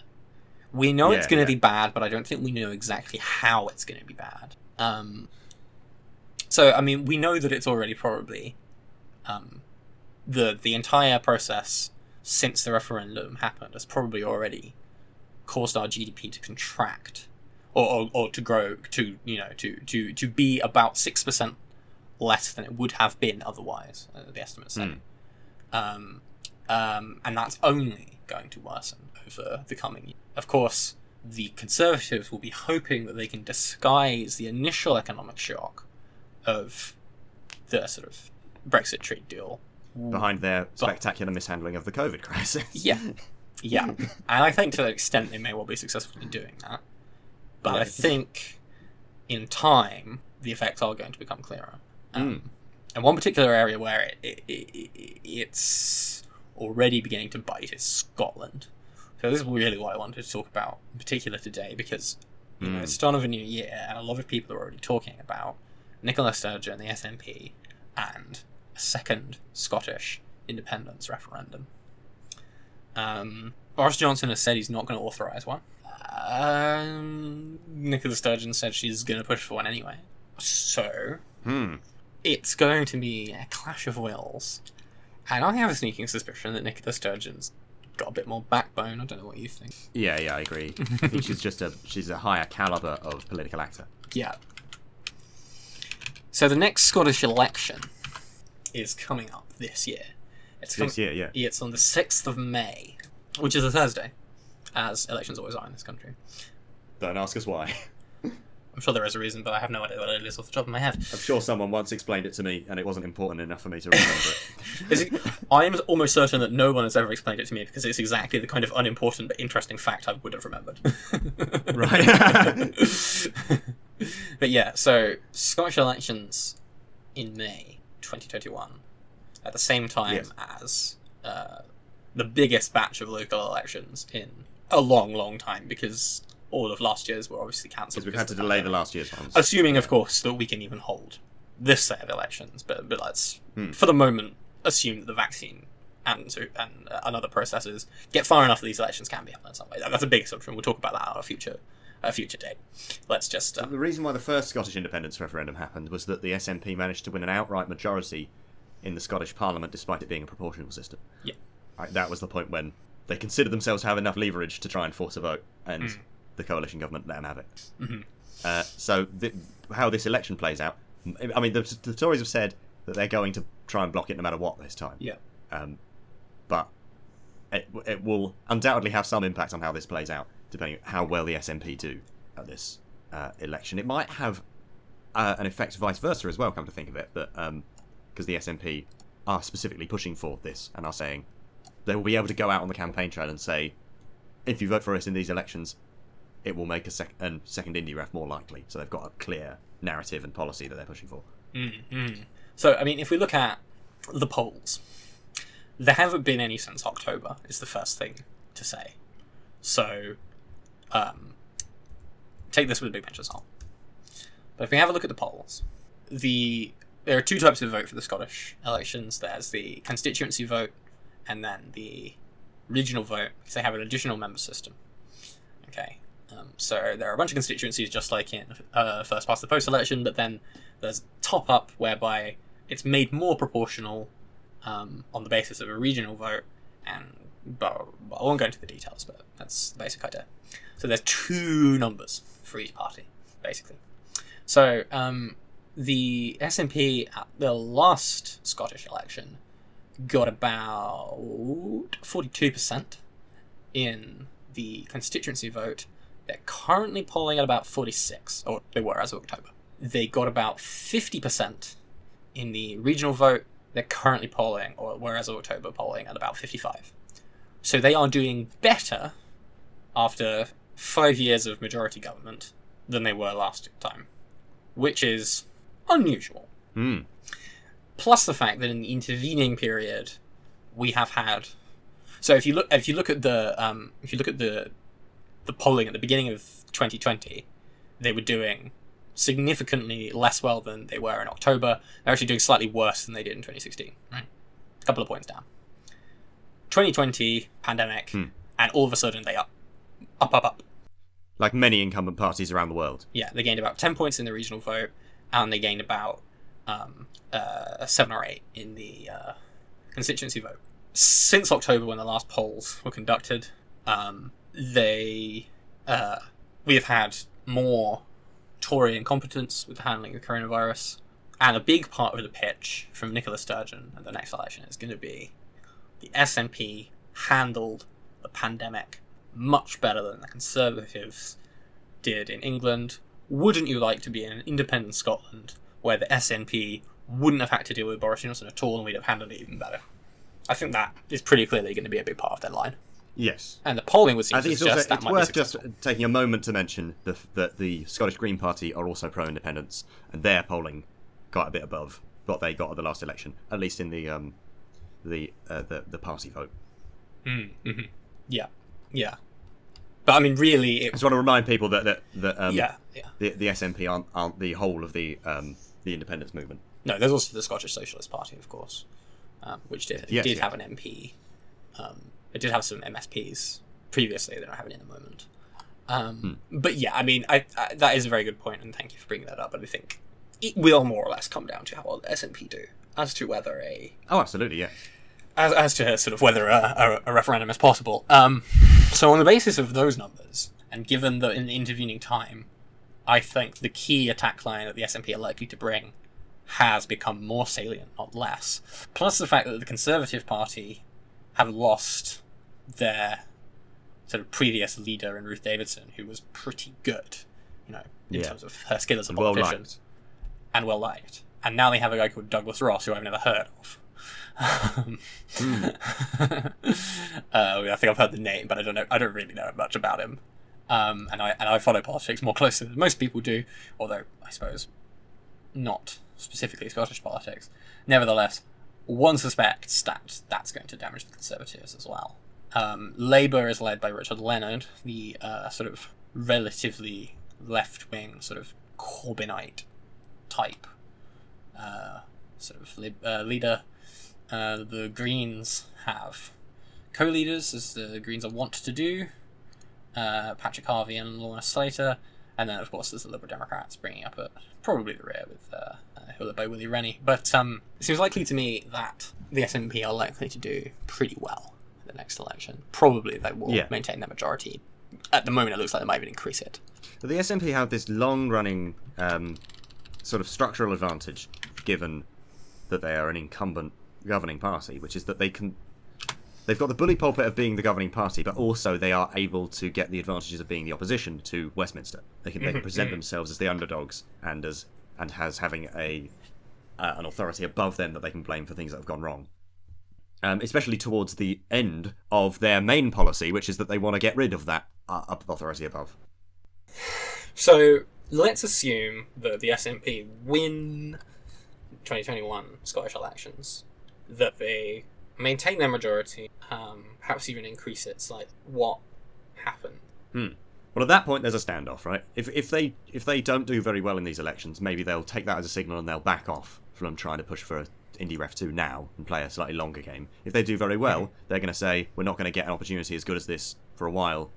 Let's go for broke now. And then there's a standoff between them and Westminster. Who blinks? That's the question. Yeah. Who do you think? Well, it's hard to say, right? Because what bargaining chips do the SNP actually have against Westminster? Westminster says no. What can the SNP do about it? Well, the SNP can hold an advisory referendum. Right. And the thing is, referendums in our system are always advisory anyway. Yeah. So if the SNP don't get authority from the Westminster government to hold a sort of official referendum, they can hold a sort of unofficial advisory one. Right. I suppose at that point the Westminster parties can refuse to campaign in it. But if they do that, I imagine that they might get slaughtered in the Scottish elections. Yeah. And if they do campaign in it, then they'll essentially be legitimising it. Yeah. And either way, I think having been refused a referendum by the sort of British government, which is seen as in Scotland, and is increasingly, I think, seeing itself as the English government, particularly as we've talked about before during the coronavirus crisis, where it has had to function essentially as the English government in respect to health and education policy because we don't have one. So it has essentially had to be the English administration as well as the UK government. And given that in this scenario a referendum would have been rejected by that government, I think whether the opposition parties choose to campaign or not, or the unionist parties I should say, that's going to surely massively increase the number of people who are going to be pissed off with the UK government and are therefore going to be likely to vote independence. So I think Boris Johnson might well back down and hold and give authority to hold an official one, but at a later date. I think that might be what it comes down to, is squabbling over the timing. Because I think the SNP want one quite quickly, where the memory of the failures over coronavirus and over Brexit are still fresh. I think Boris Johnson might try and pitch for one held later in this parliament, in both parliaments, I suppose, in both the British and the... Sorry, I keep saying British, I should say UK, in both the UK and Scottish parliaments. I think he might want one in, say, 2023, something like that. Yeah. I don't know if the Scots will go for that, though. I don't know if Sturgeon will go for that. I don't know. It will be very interesting. I suppose it would come down to who has control of the time frame. Because if the SNP are saying... if Boris has already said, I'll let you have it, what incentive do they have for taking him up on that, rather than just holding it when they want it? And he's publicly said that he wants to... that he'll have it anyway. Yeah. I don't know. It's hard to work that out in advance. Maybe it would, maybe it wouldn't. So, yeah, it certainly could be very interesting. I think that a Labour government would have eased these tensions at some point, right? But we're not going to get one even before 2023. And I still, at this stage, I think Labour are going to win the next election anyway. But I remember in the last referendum campaign, it did have a bit of a surprising impact on English politics. There were some positive consequences. People started to imagine other possibilities. And they were like, wow, Scotland's going independent. Why is Scotland going independent? And then the Scottish debate, the internal debate of the Scottish political culture, becomes setting the tone for the entire UK political culture. And it's quite a bit more progressive than the English culture. And English people get a sort of look from the inside of a country which works differently. And I certainly remember last time, a lot of people rather liked it. Right? And we're like, why can't England be more like that? So there is the concern for an English leftist that if Scotland goes, how are we ever going to get the Tories out of power ever again? But I think that it's possible that English voting patterns might shift in the absence of a Scotland. I think it certainly would, to a degree. I suppose the question is, how and would it be enough? Yeah, I mean, I was actually in Scotland over the summer before the referendum, doing some work, actually, for my father. We were fitting out a hotel with furniture. But yeah, I remember the atmosphere then being... This was about August, and the referendum was in September, so it was quite sort of close. I remember the atmosphere among the sort of Scottish people being quite febrile, I suppose. People were really excited for it. It really created much more than they were in advance. I mean, because I come from a very, as you, a very sort of UKIP part of England, right? And I remember the run-up to 2016 EU referendum very well as well. But it wasn't the same kind of excitement, even among even in a sort of area which you would think would be excited for it, right? It's sort of... I don't know if that's just because they thought they would lose or not. I don't know. But then I don't know that the sort of pro-independence people in Scotland necessarily thought they were going to win. I just think there was this real invigoration to the public debate, which I think, regardless it was of whether actually really good. Yeah, regardless of whether you support independence or not, I think that was really good. And it had some of the flavour of Corbyn mania. Yeah, right? maybe. Of the moment when things suddenly seem possible. A foretaste of that, maybe. Yeah. Well, actually, my read on this is that I think that since, like, the early 2000s, the tone of most people in Britain has been that they hate the two-party system, and then we've seen a series of attempts to break it, which have come from all sides. Cleggmania was probably the first. Or at least, what was his name? Who was the Lib Dem leader before Nick Clegg? It was Mingus Campbell just before Nick Clegg, but then before that was Charles Kennedy, who I think is... Charles Kennedy, that was it, yeah. Yeah. That era, the 2005 Lib Dems have over 60 seats moment, where they're the anti-Iraq war party. Yeah. Right? And then Cleggmania, and then also... There were a lot of them around the first half of the 2010s. There was the Scottish independence thing. There was the Greens had their little moment where they thought they might be going to get another couple of MPs. You had Brexit was another one, the rise of UKIP, and Corbyn. I think these are all jumps by different groups of people to try to get out of two-party Blatcherism, you know. And some of them are more depressing than others. Yes. And two of the least depressing were whichever side you were on, the re-emergence of sort of the democratic sublime in both the Scottish independence referendum and the massive expansion of participation in Labourism What a beautiful term, the democratic. Where did you get that from? I've not heard that before. I can't remember where I heard that before. I didn't come up with it. That's beautiful. Definitely heard it floating around. I'm going to assume you came up with it.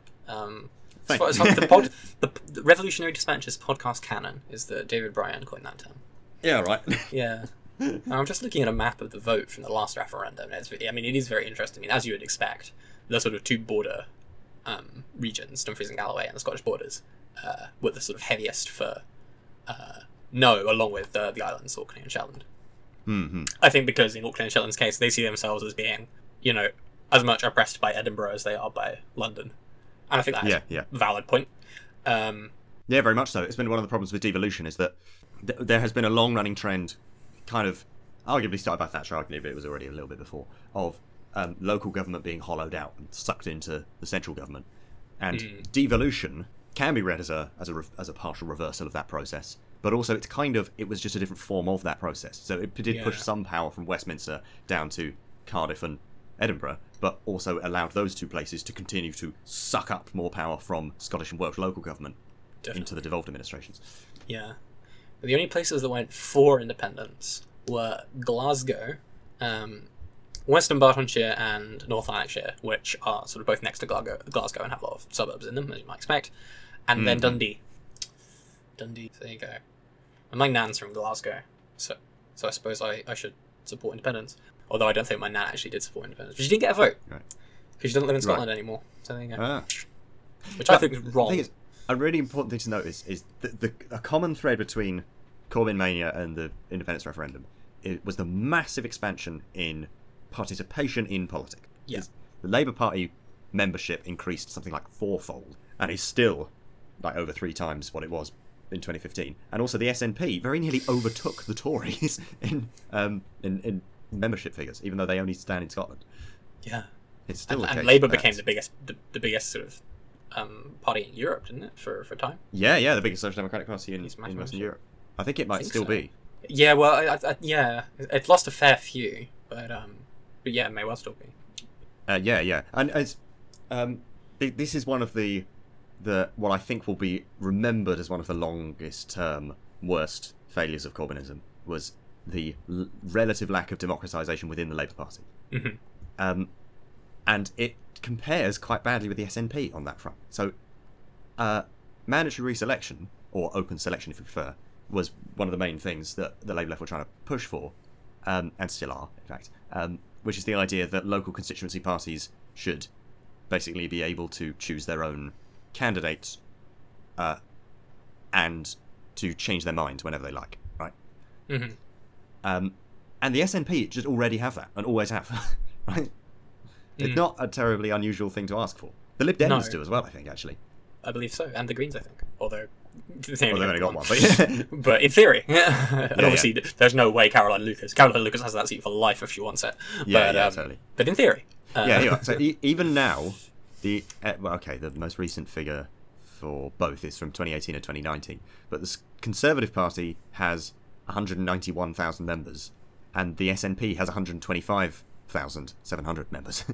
So almost the same number of members, even though the Tories are a nationwide party, and the SNP are only nationwide. Well, indeed. Labour's Yeah. far in excess of both of them. Yeah, over 500,000. It got up to 650,000 at one stage, didn't it? Yeah. Yeah, well, it's Labour's membership more than trebled. It was already more than twice the Tories. Of course, yeah. Well, it ought to be, really. I mean, I think if Labour's membership was, less than the Tories, that'd be it, wouldn't it? Although, having said that, in the 50s, I think Tories had the big membership. Yeah, well, I think they calculated it very weirdly. Did they? So did Labour, to be fair. There was a big shift in how both parties calculated their membership figures throughout the 50s and 60s. Right. Okay. Yeah. I mean, let's take a hypothetical for a moment. Let's assume that Scotland holds this referendum and votes to leave. What do you think that does to politics, both in Scotland and in the rest of the Union? It could do a few things, right? It kind of depends on what happens to the newly independent Scotland, to a great extent. If there is this other country that used to be, very, very recently part of this country, that is independent and consistently has governments much more left-wing than Britain, I think it will become a common talking point on the English and Welsh left to say, look at Scotland, they're doing things differently, it's going really well for them, why can't we do it too? And it'll be quite a hard argument to ignore. Of course, we won't be able to call ourselves Britain anymore. Well, yeah, what would we even call the United Kingdom? The remainder. The United Kingdom of England and Northern Ireland. And continue to snub Wales. Well, yeah, I mean, that's the thing, isn't it? Is that it's the United Kingdom because it's the Kingdom of Great Britain and the Kingdom of Ireland. Right? And then when we lose most of Ireland, it's not really the United Kingdom anymore, we kept the name. If we lose Scotland as well, it's really only the Kingdom of England plus Northern Ireland. Because Wales has been integrated to the Kingdom of England since the 13th century, so it doesn't count as a separate kingdom. Sorry, Wales. It's also the fact that Scotland and England were united by both parliaments passing Acts of Union. Right? Yes. So it can claim to be not just England and its colonies, but if it's just the bits of Ireland that had deliberate British plantations in... Mostly Scottish, it must be said. Yes. And a Wales that was conquered by the English in the Middle Ages. It starts to look a lot less like a union of kingdoms and more like just England and some countries that it's managed to colonise very successfully. Well, so that's the question I was going to ask, is what happens with Wales then? Because I should ask in because my housemate would be devastated if I didn't. She's a bit of a Welsh nationalist as it goes, and one does wonder if Scotland goes. I think because a big part of Welsh independence now, right, is that an independent Wales, and I had this conversation with said housemate, she didn't much like it, but there we go. Sorry.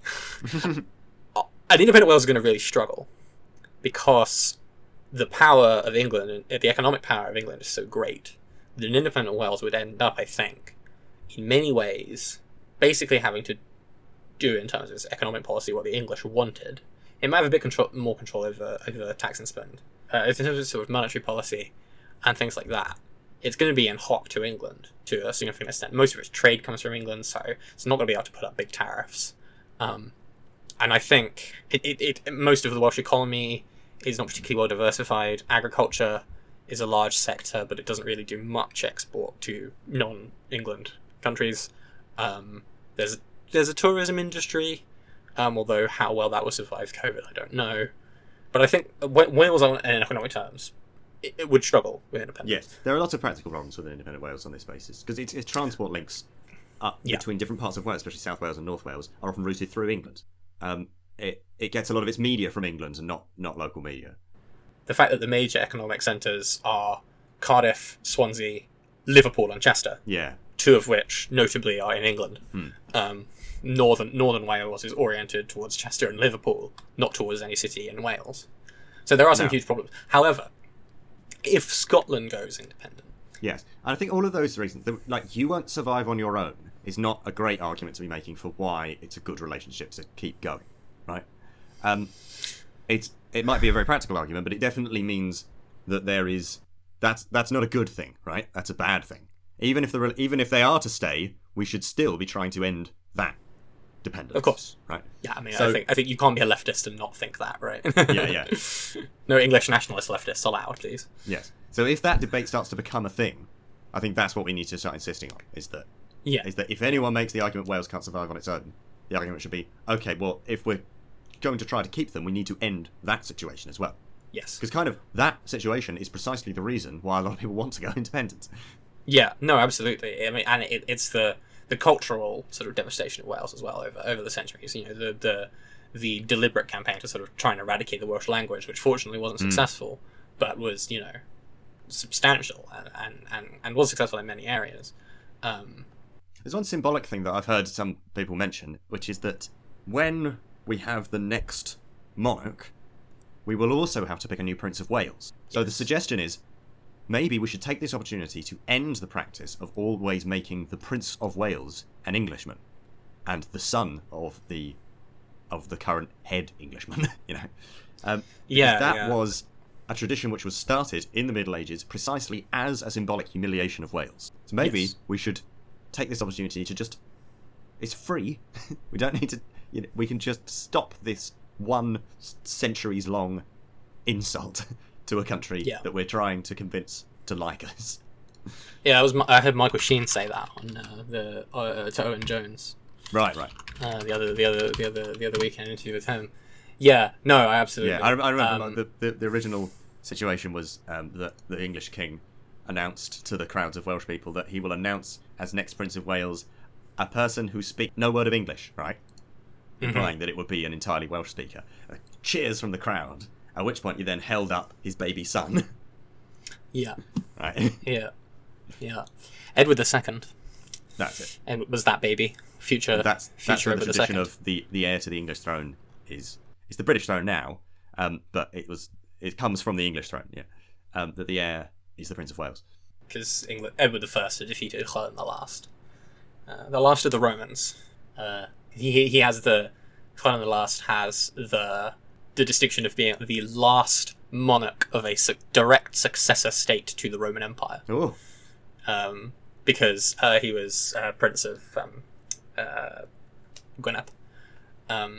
So yeah, Llewellyn the last of the Romans, as well as the last Prince of Wales. But yeah, no, I quite agree. I mean, that would be like an obvious thing to do. It won't bloody happen, because obviously the royal family is built on traditions that aggravate right-thinking people. But it would be good. Yeah. Although Edward II was gay, so first English Prince of Wales, gay man. There you go. Progressive. Yeah. That's what we need. We need LGBT more to be gay campaigning to keep monarchs. the title of the Prince of Wales. More gay Welsh monarchs. independence is homophobic. Yeah, instead of giving the title to the eldest son of the English of the monarch, it should be given to the most prominent gay man in the country. Aristocracy. Yeah, I suppose it's Stephen Fry at the moment. Isn't it? Yeah, probably Stephen Fry. Can't think of a more prominent gay man than Stephen Fry in the UK. Is it most prominent person who is gay or most prominently gay? Most prominent person who is gay, I think. Right. Most prominently gay. Well, that's a difficult question. Julian Clary, perhaps. Yeah. Prince of Wales. God. Nah, he'd go for princess. He would. The synthesis would have to be the most prominently gay Welsh person. That would also be good. Although I have absolutely no idea who that would be. Yes. I'm not sure I can think of... Oh, it might be Owen Jones, actually. Although he's actually born in Manchester. Yeah, he's born in Manchester, but his family are Welsh. But, yeah, I don't know. Interesting. There we go. Owen also, Jones. like, I just totally think maybe. that Owen Jones wouldn't even accept like a knighthood. He wouldn't accept being made. No, but I think he wouldn't accept a knighthood, but he might accept. I wouldn't accept a knighthood, but if someone offered to make me Princess of Wales, I'd take that. Yeah. That's just way better. Yeah, you get HRH, wouldn't you? Yeah, exactly. And it would also be really funny to have a communist member of the aristocracy. Like Kropotkin, right? Was he a member of the aristocracy? He was a prince, yeah. Oh yeah, but in Russia that doesn't mean anything. Well, no, because they had so many. Like, it's like in Hungary where like they did have a lot, yeah. I think there was more aristocrats than there were bourgeois. Yeah, I mean, Hungary is even more so. Like 20% of the population in Hungary, sort of prior to the revolution of 1848, was technically a member of the aristocracy. But none of them had any money. I'm pretty sure he gave up his title as well. I'm sure he did. Yeah, I would hope so. Yeah, right up until the point where all Russian aristocrats had to give up their titles permanently. What, did he survive to see the revolution? He did. Yeah, I had no idea he's later than he you'd survived think. to see the revolution. Yeah, he died in 1921. So he saw the revolution, but not Stalin. Wow, that's good. Well, I mean, not Stalin's sort of personal rule. He was disappointed by the Bolshevik state. Yes, I'm sure he was, but at least he didn't seize the rule of Stalin. Yeah, what was he? Pyotr Alexievich Kropotkin, born to an aristocratic landowning family. You're quite right. His father was Major General Prince Alexei Petrovich Kropotkin, a descendant of the Smolensk branch of the Rurik dynasty who had ruled Russia before the rise of the Romanovs. Well, there you go. I think I'm a terrible historian. I didn't even know that. It's not really my area. I was going to say, there's something as recent as the 1920s, and you're not going to know. Yeah, I do ancient religions mostly. Yeah. You want to know anything about Herod the Great? I'm your gal. Okay. So yeah, Welsh independence, Scottish independence. Do you have anything more to say about that? We've gone off on a bit of a tangent. Yeah, we have. It's hard to say what the consequences of any of them would be. But I do think we've got some quite clear responses, right? If what the English left should do about it is pretty clear in both cases. Yes. Yeah. Yeah. Definitely. What we ought to campaign to make the causes for, sort of the economic and sort of tough on power independence, relations. tough on the causes of independence. Well, I mean, I don't think necessarily tough on independence. Yeah, I know. I think we should be tough on the sort of material reasons for independence. That's what the left should do. What the Labour Party should do, I think, is less clear. The Labour Party is going to be really discombobulated by it either way. Yeah, because obviously my position is, if Scotland or Wales or Northern Ireland or Cornwall, for that matter, want to be independent, then they ought to be. I don't think it should be up to us. Regardless of how good an idea it might be from a practical basis. Obviously, we should try and make it a free choice so that they don't have. There isn't a practical consideration. It's a purely sort of. Yeah. I mean, what I actually think should happen is that I think we should have a federal UK. Yes. Well, what I actually think should happen is we should abolish all states. Yeah, depends how far are we pushing. Depends on what level you're talking. But yeah. I think Scotland. We should have United Ireland, an independent Scotland, Wales, and England. All of them become independent of the UK, and also, along with Northern Ireland, join the Republic of Ireland. Right. And that therefore also rejoin the EU through the Irish membership, and have the Dublin government rule the whole archipelago. Yeah, just for a couple of 100 years or so to get a taste of it. To balance it out. Yeah, and then we dissolve the entire thing into a network of mutually supporting anarchist communes. And we can keep the Julian Clary as Princess of Wales. And I think sorted. Yeah, abolish the monarchy apart from the position of Julian Clary as Princess of Wales. Yeah. Position not just for life but for eternity. Like Kim Jong Il is Kim Il-sung, Kim Il-sung, yeah. Sorry, it's like eternal dear leader. Yeah. I think he's the president, right? And which is why the others always have such weird titles. Is that it? The living ones are never actually president because Kim Il-sung still is. No, yeah. A necrocracy, they call it. It is a necrocracy. Supreme leader. He's Supreme Leader, okay. But he is eternal. Oh no, sorry. He was Supreme Leader. Now he is Eternal President.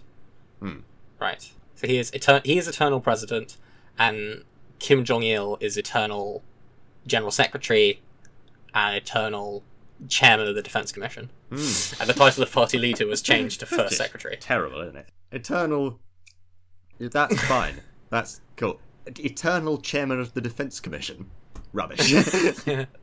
But also, presumably the current. Because they had to change the party leader from General Secretary to First Secretary. What happens when? I mean, who's Kim? Kim Jong-un. Kim Jong-un. Is he? Yeah, Kim Jong-un is currently First Secretary. So when he dies, he'll be Eternal First Secretary. Prime Minister.